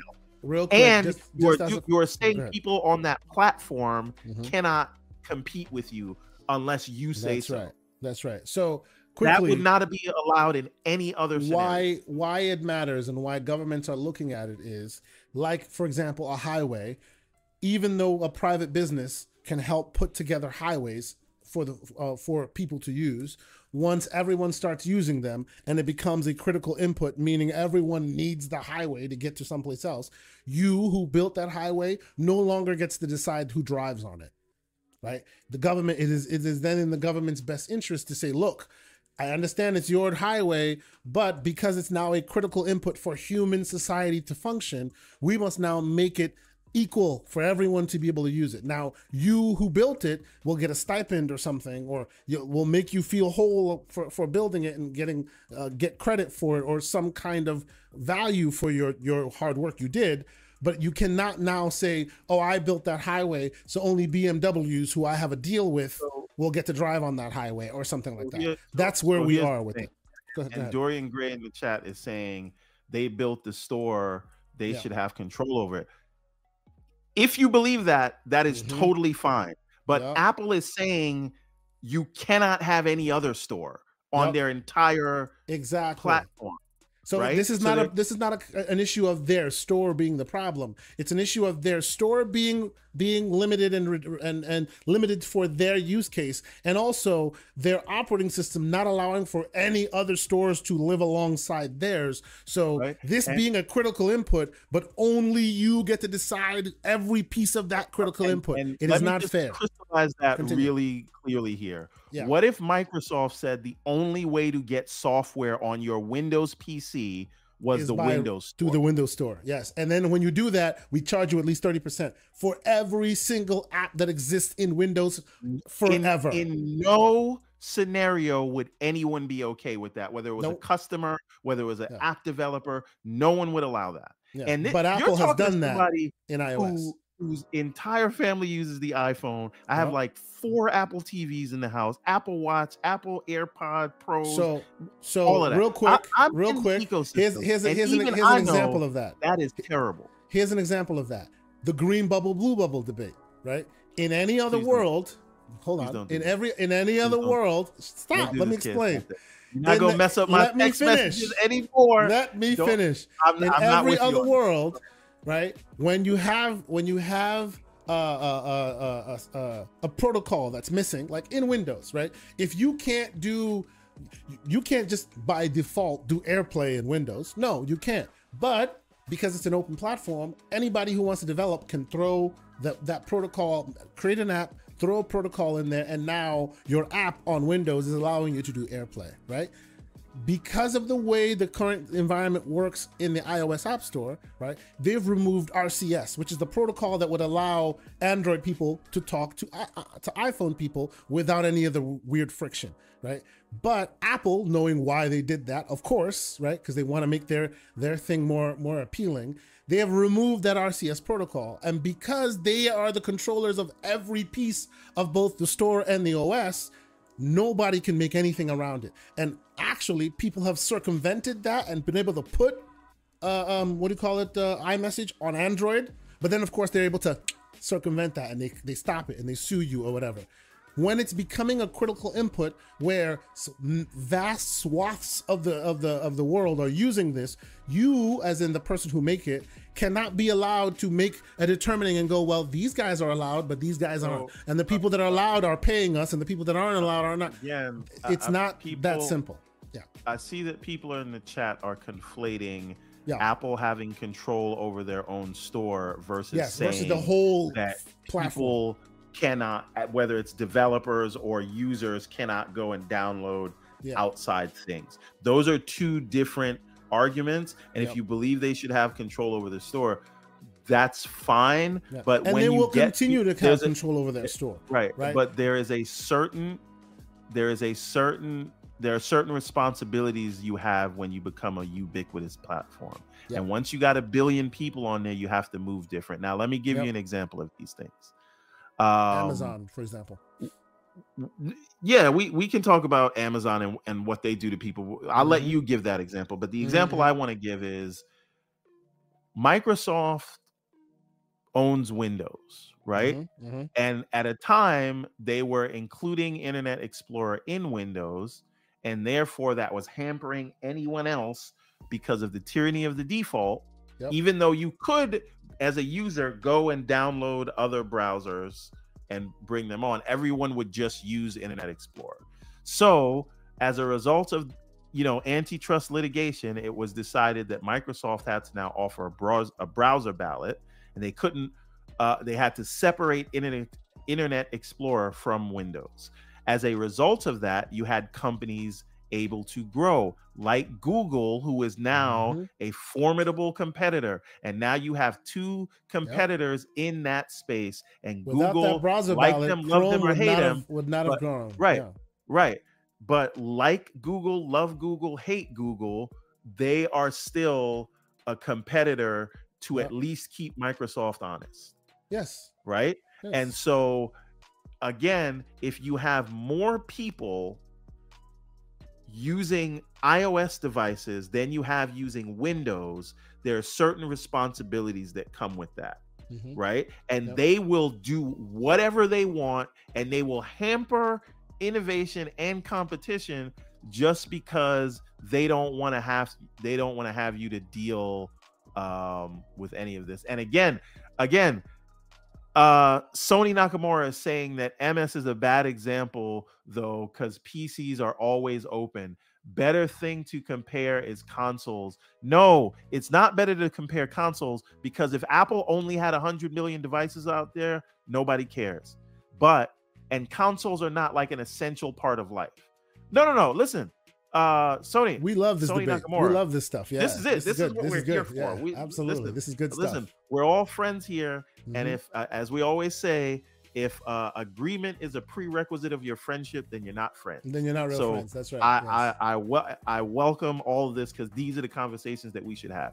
So again, the whole point. Oh, look at this! I'm saying 1 billion devices. Apple has 2 billion devices in the wild. Yeah, 2 billion. Plus, again, when that is the scale you're operating at, it is tyranny to say you are going to charge people like a nickel bag gets sold in Central Park, and Tim Cook wants gotta have a piece. That's right. So everybody owes and everybody pays. You can't do that when you got 2 billion people. Here's the Amazon example, right? And that example crystallized even more when COVID hit, right?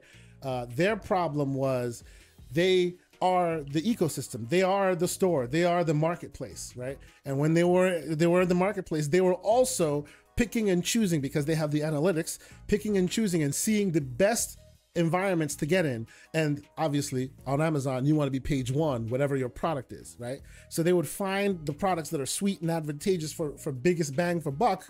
They would steal your idea, and then they would put you on page 2, page 3, and they'd put their replacement of your item on page 1. Right? Wait a minute. Just one thing. Dorian Gray says we penalize someone for building a better mousetrap. Here's the thing. Is it still the best mousetrap? And how would you ever know? Exactly. Because you're not allowed to circumvent it and find other options. You are locked in, and it's up to government's regulators to force them to allow for others to enter. Real quick, all we're saying, boiling this all down, is in a world where you are Amazon and you control the football field, you can't be a player on the pitch. If you control the field and everyone that's playing in it has to pay fealty to you, that's fine. But you can't also be a team on the pitch, because it's unfair. We have to, like, if you don't think that these, and this is Microsoft included. I'm not saying this as a against Apple thing. But if you don't think Dorian is saying other systems exist, other systems don't exist. There are only two, right? And Apple is trying to lock you into their walled garden, and Android is trying to lock you into their walled garden. And what we're saying is, until regulators get involved and force them to play fair, they're always gonna artificially force you and keep you in their ecosystem. In Apple's case, a la the egregious Apple Store rules, a la the removal of RCS protocol, those things. Continue. What I need to understand is the pushback against this is what exactly, right? You do not have to use any of these other app stores. No. Right? Yes.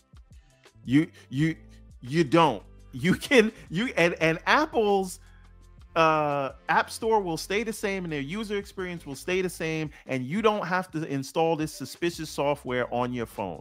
It's not like it's magically going to show up on your phone. So if you want to stay in that walled garden, you are more than welcome to. Why do we not want other people and other businesses to be able to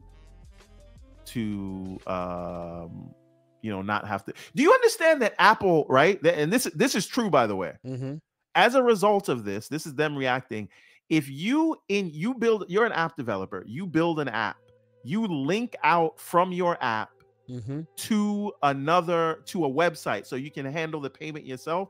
Apple still wants 17%. 17%, and they can have that because even though they didn't process the payment.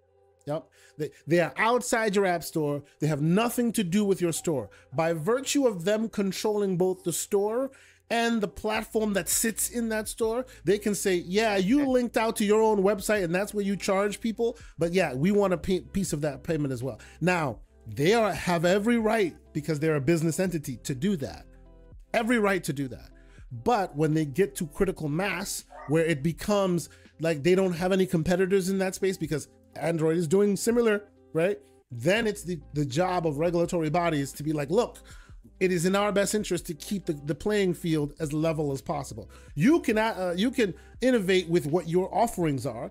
Hell, you want your app store to be to have these walls up, sure, but then you have to allow other app stores to live alongside your app store. Because it's not fair to lock us in and then not allow another app store that may compete with your rules. How do we know what a better mousetrap is if there's only one? If there's only one mousetrap that you're allowed to have, and that's also controlled by the people, yeah. And so here's the another way to think of this.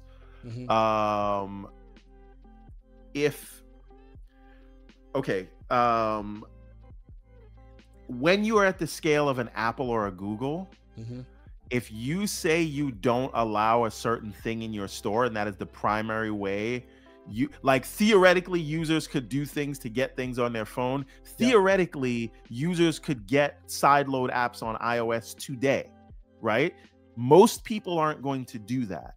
And so most people not having simple access to get to other things that they want to do, that means Apple dictates how 2 billion people, and if Apple and Google are doing the same thing, it is two companies that are dictating the business practices of everyone. Yep. Right?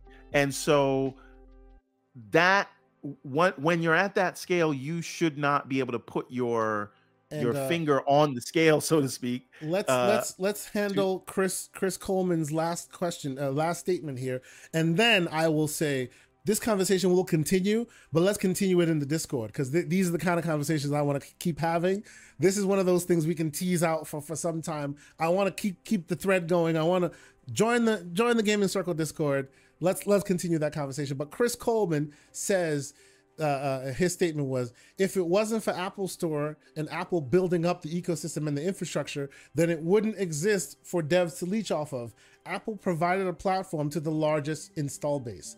while I agree with you, did he say leech off of? Yeah, he said. Do we leech not off understand that Yes. that Apple is only so popular way. because of the apps? Because of the app stores, yes. But I guess if those apps weren't there, people wouldn't be using it as their primary computing but I guess platform. The Apple point needs them and lives off of the 30% they get. What are we talking about? But the point of the matter, though, is whether Apple created the model that's now being exploited, right? They could let's not get it twisted. The modern App Store ecosystem, the modern App Store model that was created by Apple, and they deserve credit for that, right? And they definitely do, because they iOS followed, Android followed along what iOS created. Let's not get it twisted, right? But what you're describing here would be like saying, since Microsoft created the Xbox Live ecosystem and created the thing that became achievements and created all of that, that means Microsoft should have patented it, and every other console that uses it must pay them a 30%. That's the kind of thing you're saying here, which at some point, the business must be allowed to stand by itself. And if you are a critical input, which Apple is at this point, you can't live on the idea that, well, I created it first, so forever in perpetuity, I get to make determining factors of every piece of the puzzle. That's not how it works. It works that way if you have direct competitors keeping you honest, giving consumers options. But when you become 2-3 billion handsets and nobody else can compete, now you no longer get to make that determination, because yeah, it's true that you are the creator and you're there, but other businesses rely on that critical input now. So regulators have an outsized interest in making sure that that playing field stays level. But yes, Everborn Saga, what is your thoughts? Yes. So you finish it up and we'll move forward. Okay, a few things, and I do want to come back to the cloud thing, because that's more relevant to our show. I think we're veering off into a tech politics thing. And Aaron said it earlier. We may not think it's fair, we may not like it, but the same rules that Microsoft has to live under, because they are so ubiquitous. And I promise you, you'd be pissed off if you had to go through Microsoft for everything on your Windows machine. And people keep falling back to that started as open. It doesn't matter. It's their platform. By a lot of y'all's definition, they should be able to do what they want with it. Right. And oh, by the way, it didn't really start off as open, because that's why you heard people like Gabe and Tim Sweeney after Microsoft for as many years as they were. They have changed their policies over the time. They've changed and allowed for other app stores to thrive in their ecosystem. And that's the reason why you now see Gabe mea culpa. You now see Tim Sweeney mea culpa with Microsoft. This ire that you see on Apple was not always on Apple. It was on Microsoft for a long time, when they were doing what Apple's doing now, when they were forcing people to go through their app store, forcing certain costs as far as licensing costs for different handsets and things. This is not new. They're just moved on from Microsoft because Microsoft has kind of softened their position, and now they're good with everybody. Continue, everybody. Let's put it this way, because this is the same equivalent. Yeah. What if Microsoft said, yeah, Steam, you can't be on Windows? Yes. To begin with. Yes. And if you are on Windows, guess what? I need a cut of everything you do. That's right. It's my platform. You couldn't run this. You can now, because you could do it on Linux, but they're still doing some Windows trickery to get it to run on Linux. So we created Windows. You can't do anything. You can't be on it. That's right. That's right. Because that's the world that iOS lives today, right? 3 billion plus handsets. And if you like a competing product other than an Apple product, you can't use it on there. Which isn't fair. And by the way, because Windows can't do that. Yes. By the way, Steam, any game that goes in your store, we gotta approve. We need a cut. We need approval. That's right. That's right. Not only do we need a cut, we have to say, do we want this in your store? Yep. And if it competes with us, you can't put it in your Steam store. Yeah. Everyone would look at Microsoft like they were the mustache twirling villains. Absolutely. But somehow Apple is like, well, it's just you can't do that when you are at that level. I'm sorry, you can't. When you get to critical mass scale, you are no longer allowed to make those determinations. If you are 100 million devices, you can do that. It's a small thing. Yep. And consoles are a luxury. You cannot do that once you get into the billion people range. That's right. I'm sorry. Okay, so now I do want to come back to and again, this debate will rage on, and I love the debate. So it's great. It's great. Let's keep talking. Don't take my disagreement as any animosity. People, I'm not that soft to where I can't have people disagree with me. So I appreciate. We enjoy the disagreement. And by the way, the Discord link is still in the chat. And join our Discord. And after saying all of that, blue bubbles are still better. Now, back to the streaming thing, right? Like, as a part of this, they're going to allow things like GeForce Now and Xbox Cloud Gaming, right? To me, this is amazing, right? Because if you look at that, if you look at the Apple TV, if you can now have GeForce Now or xCloud on your Apple TV, it already works natively with the controller. And I mean, it works really well to the point where you can do a screen. I still wasn't able to find where my recordings live, though. I still couldn't find it. No. So here's the thing. They don't live anywhere. Like, so it's kind of janky, but it works. And you have to have an iPhone, right? So what happens is when you press the screen record button on your Xbox controller, this works with PlayStation also, but you press the share button, it now will take the last 30 seconds and do an airdrop to your phone. Yeah. So if you do this and if you don't have an iPhone, then your game clips just go into limbo. Yes. Shout out to Apple getting to do whatever the F they want, right? And people defending it. And this machine has a hard drive where it could live. Just saying. Right. And so so the other thing is but remember, GeForce Now does not have the same latency issues. And a lot of people, I have not played it, so you guys are gonna have to speak for me on this, but from what I hear, GeForce Now, you can't tell that it's not native many times. True. And the latency is almost non-existent. Because they're using actual PC hardware versus console hardware. So right. So again, forget about gaming on your phone. Imagine just getting your 129 Apple TV puck, plugging it into your 4K OLED, and then playing on a 4090 level PC. Isn't that what Boom is doing now? He has the Samsung Awesome TV. He has the Samsung special controller that looks like an Xbox controller. He's able to go on GeForce Now. He's able to go on Game Pass, and he's playing. Imagine living in a world where that's all you have access to play your games. You would never even know you're playing on Xbox. Now here's the thing. Let's take this a step further, right? Let's do the thought experiment. xCloud, right? You put that on the Apple TV with the Xbox controller, right?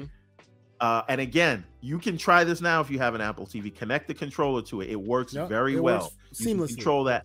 You can turn on your Apple TV from the controller. It's basically a console. And the user interface already works like a console works, right? And let me finish.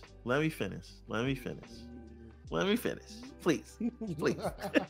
So the user interface works very well with the controller. You press the Xbox button, the action menu comes up, so you could connect to Bluetooth or turn the device off. All that. And sir, I don't want you looking at me sideways because you got like a 6-year-old Apple TV. I got the hot newness, so don't come to me, sir. I'm not even talking about performance. Don't come to me unless I send for you. Performance is a different situation. I'm not even talking about performance. I'm talking more about the user experience. I don't even know if you got the latest update, but anyway. Of course I do. I'm in the beta programs. I'm in the beta program. I have the latest and greatest. I do. Your device may not be able to handle that. I do. I checked. I made sure. I do. I would need you to back that up with paperwork. It's just the UI. The UI is a little. Okay. All right. Oh, no. Android user. All right. Anyway, and don't get it twisted. I'm doing all this Apple slander about their business policy. I hate me some Android. Wouldn't be caught dead using it. It's Apple all day because there's no Windows Phone. But anyway, back to the discussion. You're derailing me, sir. Go. Keep going. So get your Xbox controller. Imagine when, if this comes to pass, I could very well see Microsoft now saying we have a growth vector for cloud, and actually investing more in server blaze and cloud tech and rolling out those features. So imagine now if they release that controller that leaked this year that connects directly to the cloud to get rid of your latency, and they roll out 4K streaming, and you're now playing with almost no latency in 4K. Remember I said 4K on your Apple Nicely TV done. just Yeah, like right. that. Yep. And because Apple has this kind of scale, they're like 100 million Apple TVs out there. Mm-hmm. If people could be playing like that, it's a whole new ball game. You're talking about $129 puck that you can connect your trusty Xbox controller to and play games on your 4K TV. It could be a problem. So shout out to ETA Prime. This is his footage right now. This is him playing PC console games and emulation on a Apple TV 2022. So this is some years back even. But even in this world, it is pretty substantive what it can do. It only had the A15 Bionic in it at the time. But still, even in that world, people are playing some interesting games. They're using like a remote play to circumvent some games. Obviously, the Xbox controller is working. So yes, my only problem is the in-game environment is not ready for prime time, in my humble opinion. Meaning, like in the world you play today, in the console world you play today, where you're talking to your friends, you're recording game footage, you're doing all the standard console stuff. Some of the solutions they've applied may get you there, but they're not fully baked. The game recording being an example of it. Not to say that it's an impossible task to circumvent. Obviously, they could easily do it. They could easily move the storage space to the hard drive instead of doing that AirPlay crap they're doing now, and then it would be perfect, right? In the short term, though, their UI experience, their moment-to-moment gameplay experience leaves something to be desired, in my opinion. Now, let me add something here to this. Yeah. Now, Lucius Augustus in the chat says something very pertinent. Mm-hmm. We see what these M chips can do. What happens when they put the M chip in the Apple TV? Mm-hmm. Right? We already know. Right now, I got the 15 Pro Max. Yep. And that's the A17 Pro whatever, mm-hmm. right? That right now they're about to release Death Stranding. They just released Resident Evil 4. They already did Resident Evil Village. So they're starting to, and again, they run terribly and they run at 30 FPS, but that's a phone, mm-hmm. right? That's mm-hmm. not an M-class chip. Mm-hmm. So what happens when you put an M-class in one of these and sell it for $399? Yeah. Yeah, absolutely. Right? What does that do? And then you add cloud gaming to it. And this is part of why you understand Microsoft looking beyond console. It doesn't mean they don't care about it, but that bigger audience and how many people they could be in front of. It's and I say all this to say, I say all this to say they don't need PlayStation. Ladies and gentlemen, stop. No. Okay. let me quickly address at least Sony Nakamura's question as well. He says he's a stupid console gamer. I'm sure you're being facetious. You're not stupid. Calm down. He says, but why do you need all of this playing on your TV and stuff? What's wrong with the console?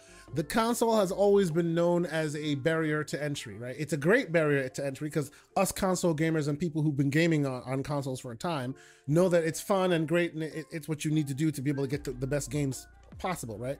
But in the world of today, where a lot of games are breaking out of that console mold and that people aren't necessarily wanting to use consoles as their main to game, right? And we're talking about people younger than me, and I'm talking about my kids, we're talking about Everborn's kids, we're talking about the young generation. They're playing on tablets, playing on phones, wherever. It is now a question of, are we going to continue to lock these quality games behind consoles, or because that limits its reach, limits its budget, all of that, or are they going to find some ways of getting past the point of, oh, you need a console to play a game, and oh, by the way, all these ARM chips are getting far more performant now, so there's a world where maybe the console will be for the console gamer, but others who may not want to be a part of the console gaming environment will still be able to get the same level of quality and all of that, because these small handheld devices and these phones and these TVs can now traverse that divide like they never could before, right? You needed a console because that was the only way to get that fidelity, to get that great gaming experience. Now you don't need the console anymore. Now it becomes a choice. It becomes an option for you. And those who want the other choice being directly on their TV or their Apple TV or their phone or whatever, those are now becoming viable options as well, right? So that's where all of this is coming from. Consoles will never lose the thread, right? This more options are coming.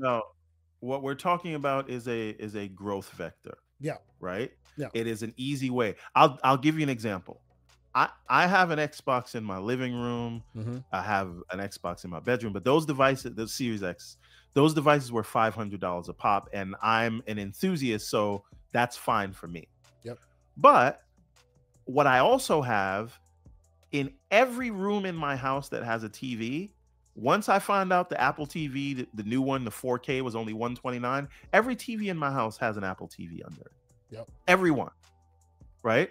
And so if you're telling me that they can solve the latency issue by using some of the Stadia tech, and they can upgrade to 4K, and I can play that way, and don't say it's not possible if you haven't tried GeForce Now. I think this is a way to expand greatly and still be under the TV. Yep. Right. And it doesn't mean like your console's going away, at least not right now, but it does mean you'll be able to have those same experiences in front of a TV. And if the lag is not perceptible, if the visual quality is upscaled the right way, why do you care if it's on the native hardware? So the question being asked, and that's a very good question, a pertinent question, why Apple TV and why not native TV apps? And another gentleman says built-in TV apps are good enough. Well, the reason why not the native apps, and the native apps are coming along. There will be a day and a time where they will be, because you guys have just heard me talk about how, shout out to Double Barrel Why Gaming, is it Mr. either Boomstick. or? Well, no, hold on, let me explain. You've heard me say that Mr. Boomstick now has an Apple TV, a Samsung TV, and it does all that. The reason that you go for Apple TV today instead of the native apps in general is because for historically the TV vendors have put the priority in visuals where it belongs, on the TV. So if it's an OLED vendor, oh, the OLED is plush, it's beautiful, it's crisp, all this stuff. But the Bluetooth is old. The Wi-Fi radios, not so good, right? The tech that makes these streaming apps work better have always been deprioritized by the TV vendors, because those features are nice to haves, but aren't priority for making your TV look the best, right? So initially it was, oh, we'll just put apps on TVs and we're fine. And they noticed that the Bluetooth radios cause a lot of friction as far as latency. They noticed that the Wi-Fi radios they're using are maybe not as fast, so it does not let the game shine as bright as it could. So that's why, yes, they're doing set-top boxes, because those tend to have the hardware that you're looking for. And in the same token, as to Everborn's point, they're working with the Samsungs and the LGs to make sure that your Wi-Fi radio is Wi-Fi 6E and maybe not Wi-Fi 5, to make sure that your Bluetooth is the newer protocol, so it limits some of those latency concerns. And then the future 2024, 2025, 2023 devices, in some cases, will have just the app and it works. But if you just throw it onto any old app, yeah, your Wi-Fi radios and your Bluetooth radios may be lackluster. You'll play it, but you won't get the best experience. And then your first instinct will be, this thing is not so good. It's not because it's not so good. It's probably because your tech in your TV isn't up to par. Go ahead, Everborn. You did a lot of explaining there, and all that stuff was true. But the simpler reason for why Apple TV is because people have them. True, and people have them. It's just as simple as that. People have them. I'll even say on the Android side, it's 1,000,001 set-top boxes that run Android TV, right? And they also perform way better than your native TV apps, because they will have more powerful radios, make powerful Bluetooth, all of that, right? So as TVs come along and they fill that gap, we won't need them anymore. But in the short term, it's the set-top boxes you have under your TV that have more performant stuff in it that will make your game shine brighter. Right.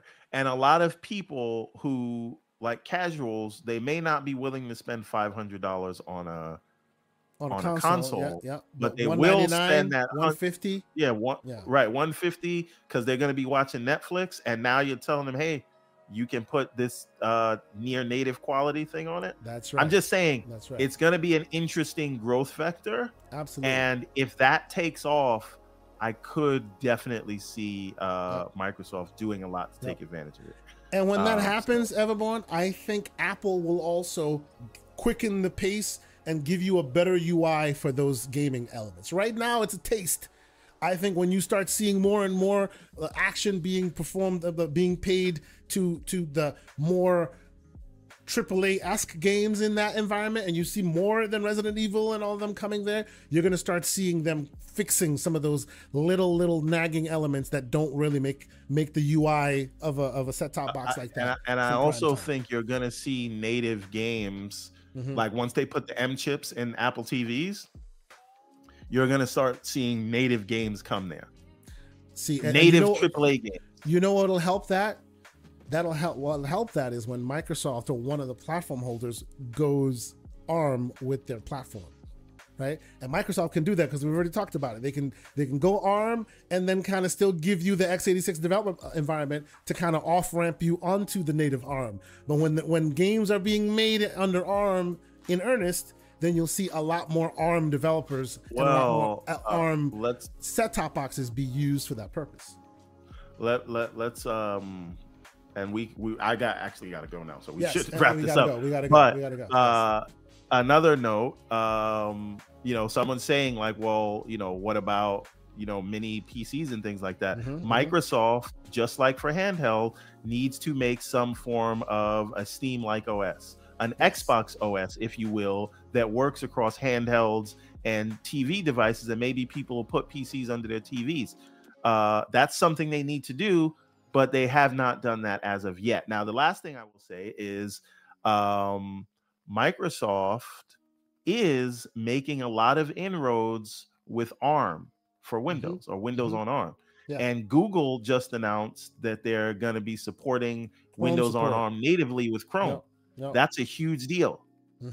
So we could see a lot more of this. And as that transition to ARM, it makes you wonder, hey, Jason Ronald, is the next Xbox going to be ARM based? There you go. So are we going to make that operating system that we could put under the TV to compete with the Steam Deck and the Apple TV? Who knows? Anyway, my standing, my legs that have been standing for 3.5 hours say it's time for us to go. But it's been a great conversation. Wait a minute. Jones the dad said his super chat. Build but didn't post. Okay, what was your super chat? Tell us. We'll bring it up. Let me look it up. Jones the dad. Jonas the dad. Yeah, I don't see it in the list. It did not. Please let us know what it was. We will read it out. Absolutely, it's not in the list. So maybe something happened there in the back end. We would not want just type it. We'll highlight it. Type it. Yeah, absolutely. Yeah. No worries. Type it out. We'll definitely call you out. We appreciate. While he does that, you continue your outros. I will say thank you guys for being here. Thanks to the 123 people who liked this show. For those who could still like the show, please hit that like button. The algorithm appreciates it, and as do we. Consider joining the Discord. As we have said, we're having so much fun in said Discord. I will put the Discord link in the chat as well. Join our Discord. If you want to, you can also become a member of the channel.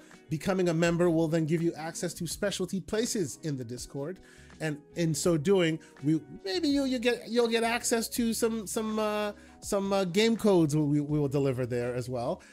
Jonas the dad, and I think this might be the chat that was missed. So salute to you, Jonas. Sorry about that. He says my 11-year-old uses my Game Pass ultimately he uses his Game Pass Ultimate to wirelessly play Roblox and Minecraft on their tablet with the Series X controller. Wow, that's pretty cool. I've been using the idea of Game Pass on those devices to then let my kids play Game Pass games with a smaller controller, because that's the only way to get the 8-bit DOE controller in their hands. I have a 4 and a 7. They don't, the Xbox controller may be a little bit too big for their hands, so I stream it through Game Pass Cloud, and then they use the smaller 8-bit DOE controller, and there they go. So yeah, I still advocate Microsoft Even PlayStation, get smaller controllers. There's a reason why Nintendo Switch is sweeping the nation. They got small controllers for them little hands, man. Smaller controllers. But anyway, Mr. Everborn Saga, thank you as always for joining me on this. The dynamic duo continues. I appreciate you, sir. Tell the fine people where they can keep up with all your ongoings. Where can they find you doing more work on your game, sir? In the Discord. Come to the Discord. We're in there working on the game. Gonna be working on the comic book very soon. Talking about the news of the day. Just hanging out. Discord is where it's at. Hey, I'm just looking at something from Post Up that I wanted to highlight before we get out of here. This is something I was saying. As of December 31st, 2018, ABK had approximately 9,900 employees. As of December 31st, 2019, ABK had 9,200 employees. As of December 31st, 2020, ABK had approximately 9,500 employees. As of December 31st, 2021, ABK had approximately 9,800 employees. Wait for it. And we know that January of 2022 was when Microsoft made the offer. So December of 2021, they had 9,800 employees. As of December 31st, 2022, ABK had approximately 13,000 employees. Wow. Holy crud. What a meteoric rise out of nowhere. Like, what happened there? Jesus. Okay. Right? Okay. We don't have an annual report yet for 2023, but in May of 2023, this the interview from Variety, Bobby K. Kotick mentioned that they had 17,000 employees. Now, again, 17,000 is not the number of full-time employees that went over to Microsoft. They had a lot of temporary people because they staff up when is coming out. But the point is, they had an extra 3,000 employees than when Microsoft agreed to purchase them. Hey. That is just a thing to consider. Yep, absolutely. That is super interesting tidbits. What are you gonna think? You know, there's a reason for some headhunting when you have so many bodies. Wow. Okay. Again, I hate that I have to keep saying this. Of course, we feel for everybody that lost their jobs, but if we want to talk about it, we have to talk about it. We should be actually, talking about the real. Yes, absolutely. No, I don't disagree with you on that. But all right, sir. Besides that, you're going to be on the Discord. The answer is Discord. That's where everything is. I'll be working on the game in there. I'll be getting on live calls in there to work on the game, screen share, all that. That's where all the news breaks. Everybody brings it there. So if you want to be a part of the party, join the Discord. And if you want to potentially be on the show, maybe become a member of the channel. Not mandatory. But it'd be nice. Yeah, it'd be nice. We appreciate that. As for me, same thing. This Monday, myself and John Wolf will be doing the gaming the Gamers Playground. Look at you. We will also know that the reason why I slipped because my brain was thinking about the game club we're talking about. For folks who don't know it, in our Discord, we're starting a game club. Mr. John Wolf is leading that initiative. Our first game, which we'll talk about on Tuesday in the Discord, will be the aforementioned Prince of Persia. Everyone it was an easier way of getting access to it. Some people got it through Ubisoft Plus. Others purchased the game. For future reference, the next game will probably... Yeah, twice. Yeah. For future reference, some of the games we'll use will maybe be on Game Pass, or maybe it'll be a free game that's offered by a platform or something, just to make it easier for people to get into it. But this week's game will be Prince of Persia. So tune in, come check it out the Discord. We're gonna have conversations about that with John Wolf as well. But it's been a great conversation. Thank you guys so much for being here. Thank you guys for the continued support, for the crazy super chats. You guys are too kind. For the members who are joining, we have great ideas. We want to implement great stuff. We want you guys to give us some ideas that we can incorporate. We're trying to build bigger and better together. So thank you guys for the continued support. And when this posts, continue telling people about it. Continue telling people that they can come and check us out. But until next week, we hope you have a great time gaming this weekend. And check us out on all the various places you'll find us. I might be on some channels this weekend podcasting some more. We'll see how that goes. Oh, I'm gonna be on Lemon's show later today. Oh, fantastic. Fantastic. 6 o'clock. Excellent. Well, check out the Lion's Den. Oh, it's gonna be fantastic. I can't wait to see you there. And I might be on the Shop podcast. I'm still working. I actually need to speak to Mr. Blam. We're gonna talk about that. So I might be on the Shop podcast tonight at 8 o'clock. So keep up with our ongoings. We appreciate all the support, and we'll see y'all next week. Peace. Nice to be in orbit.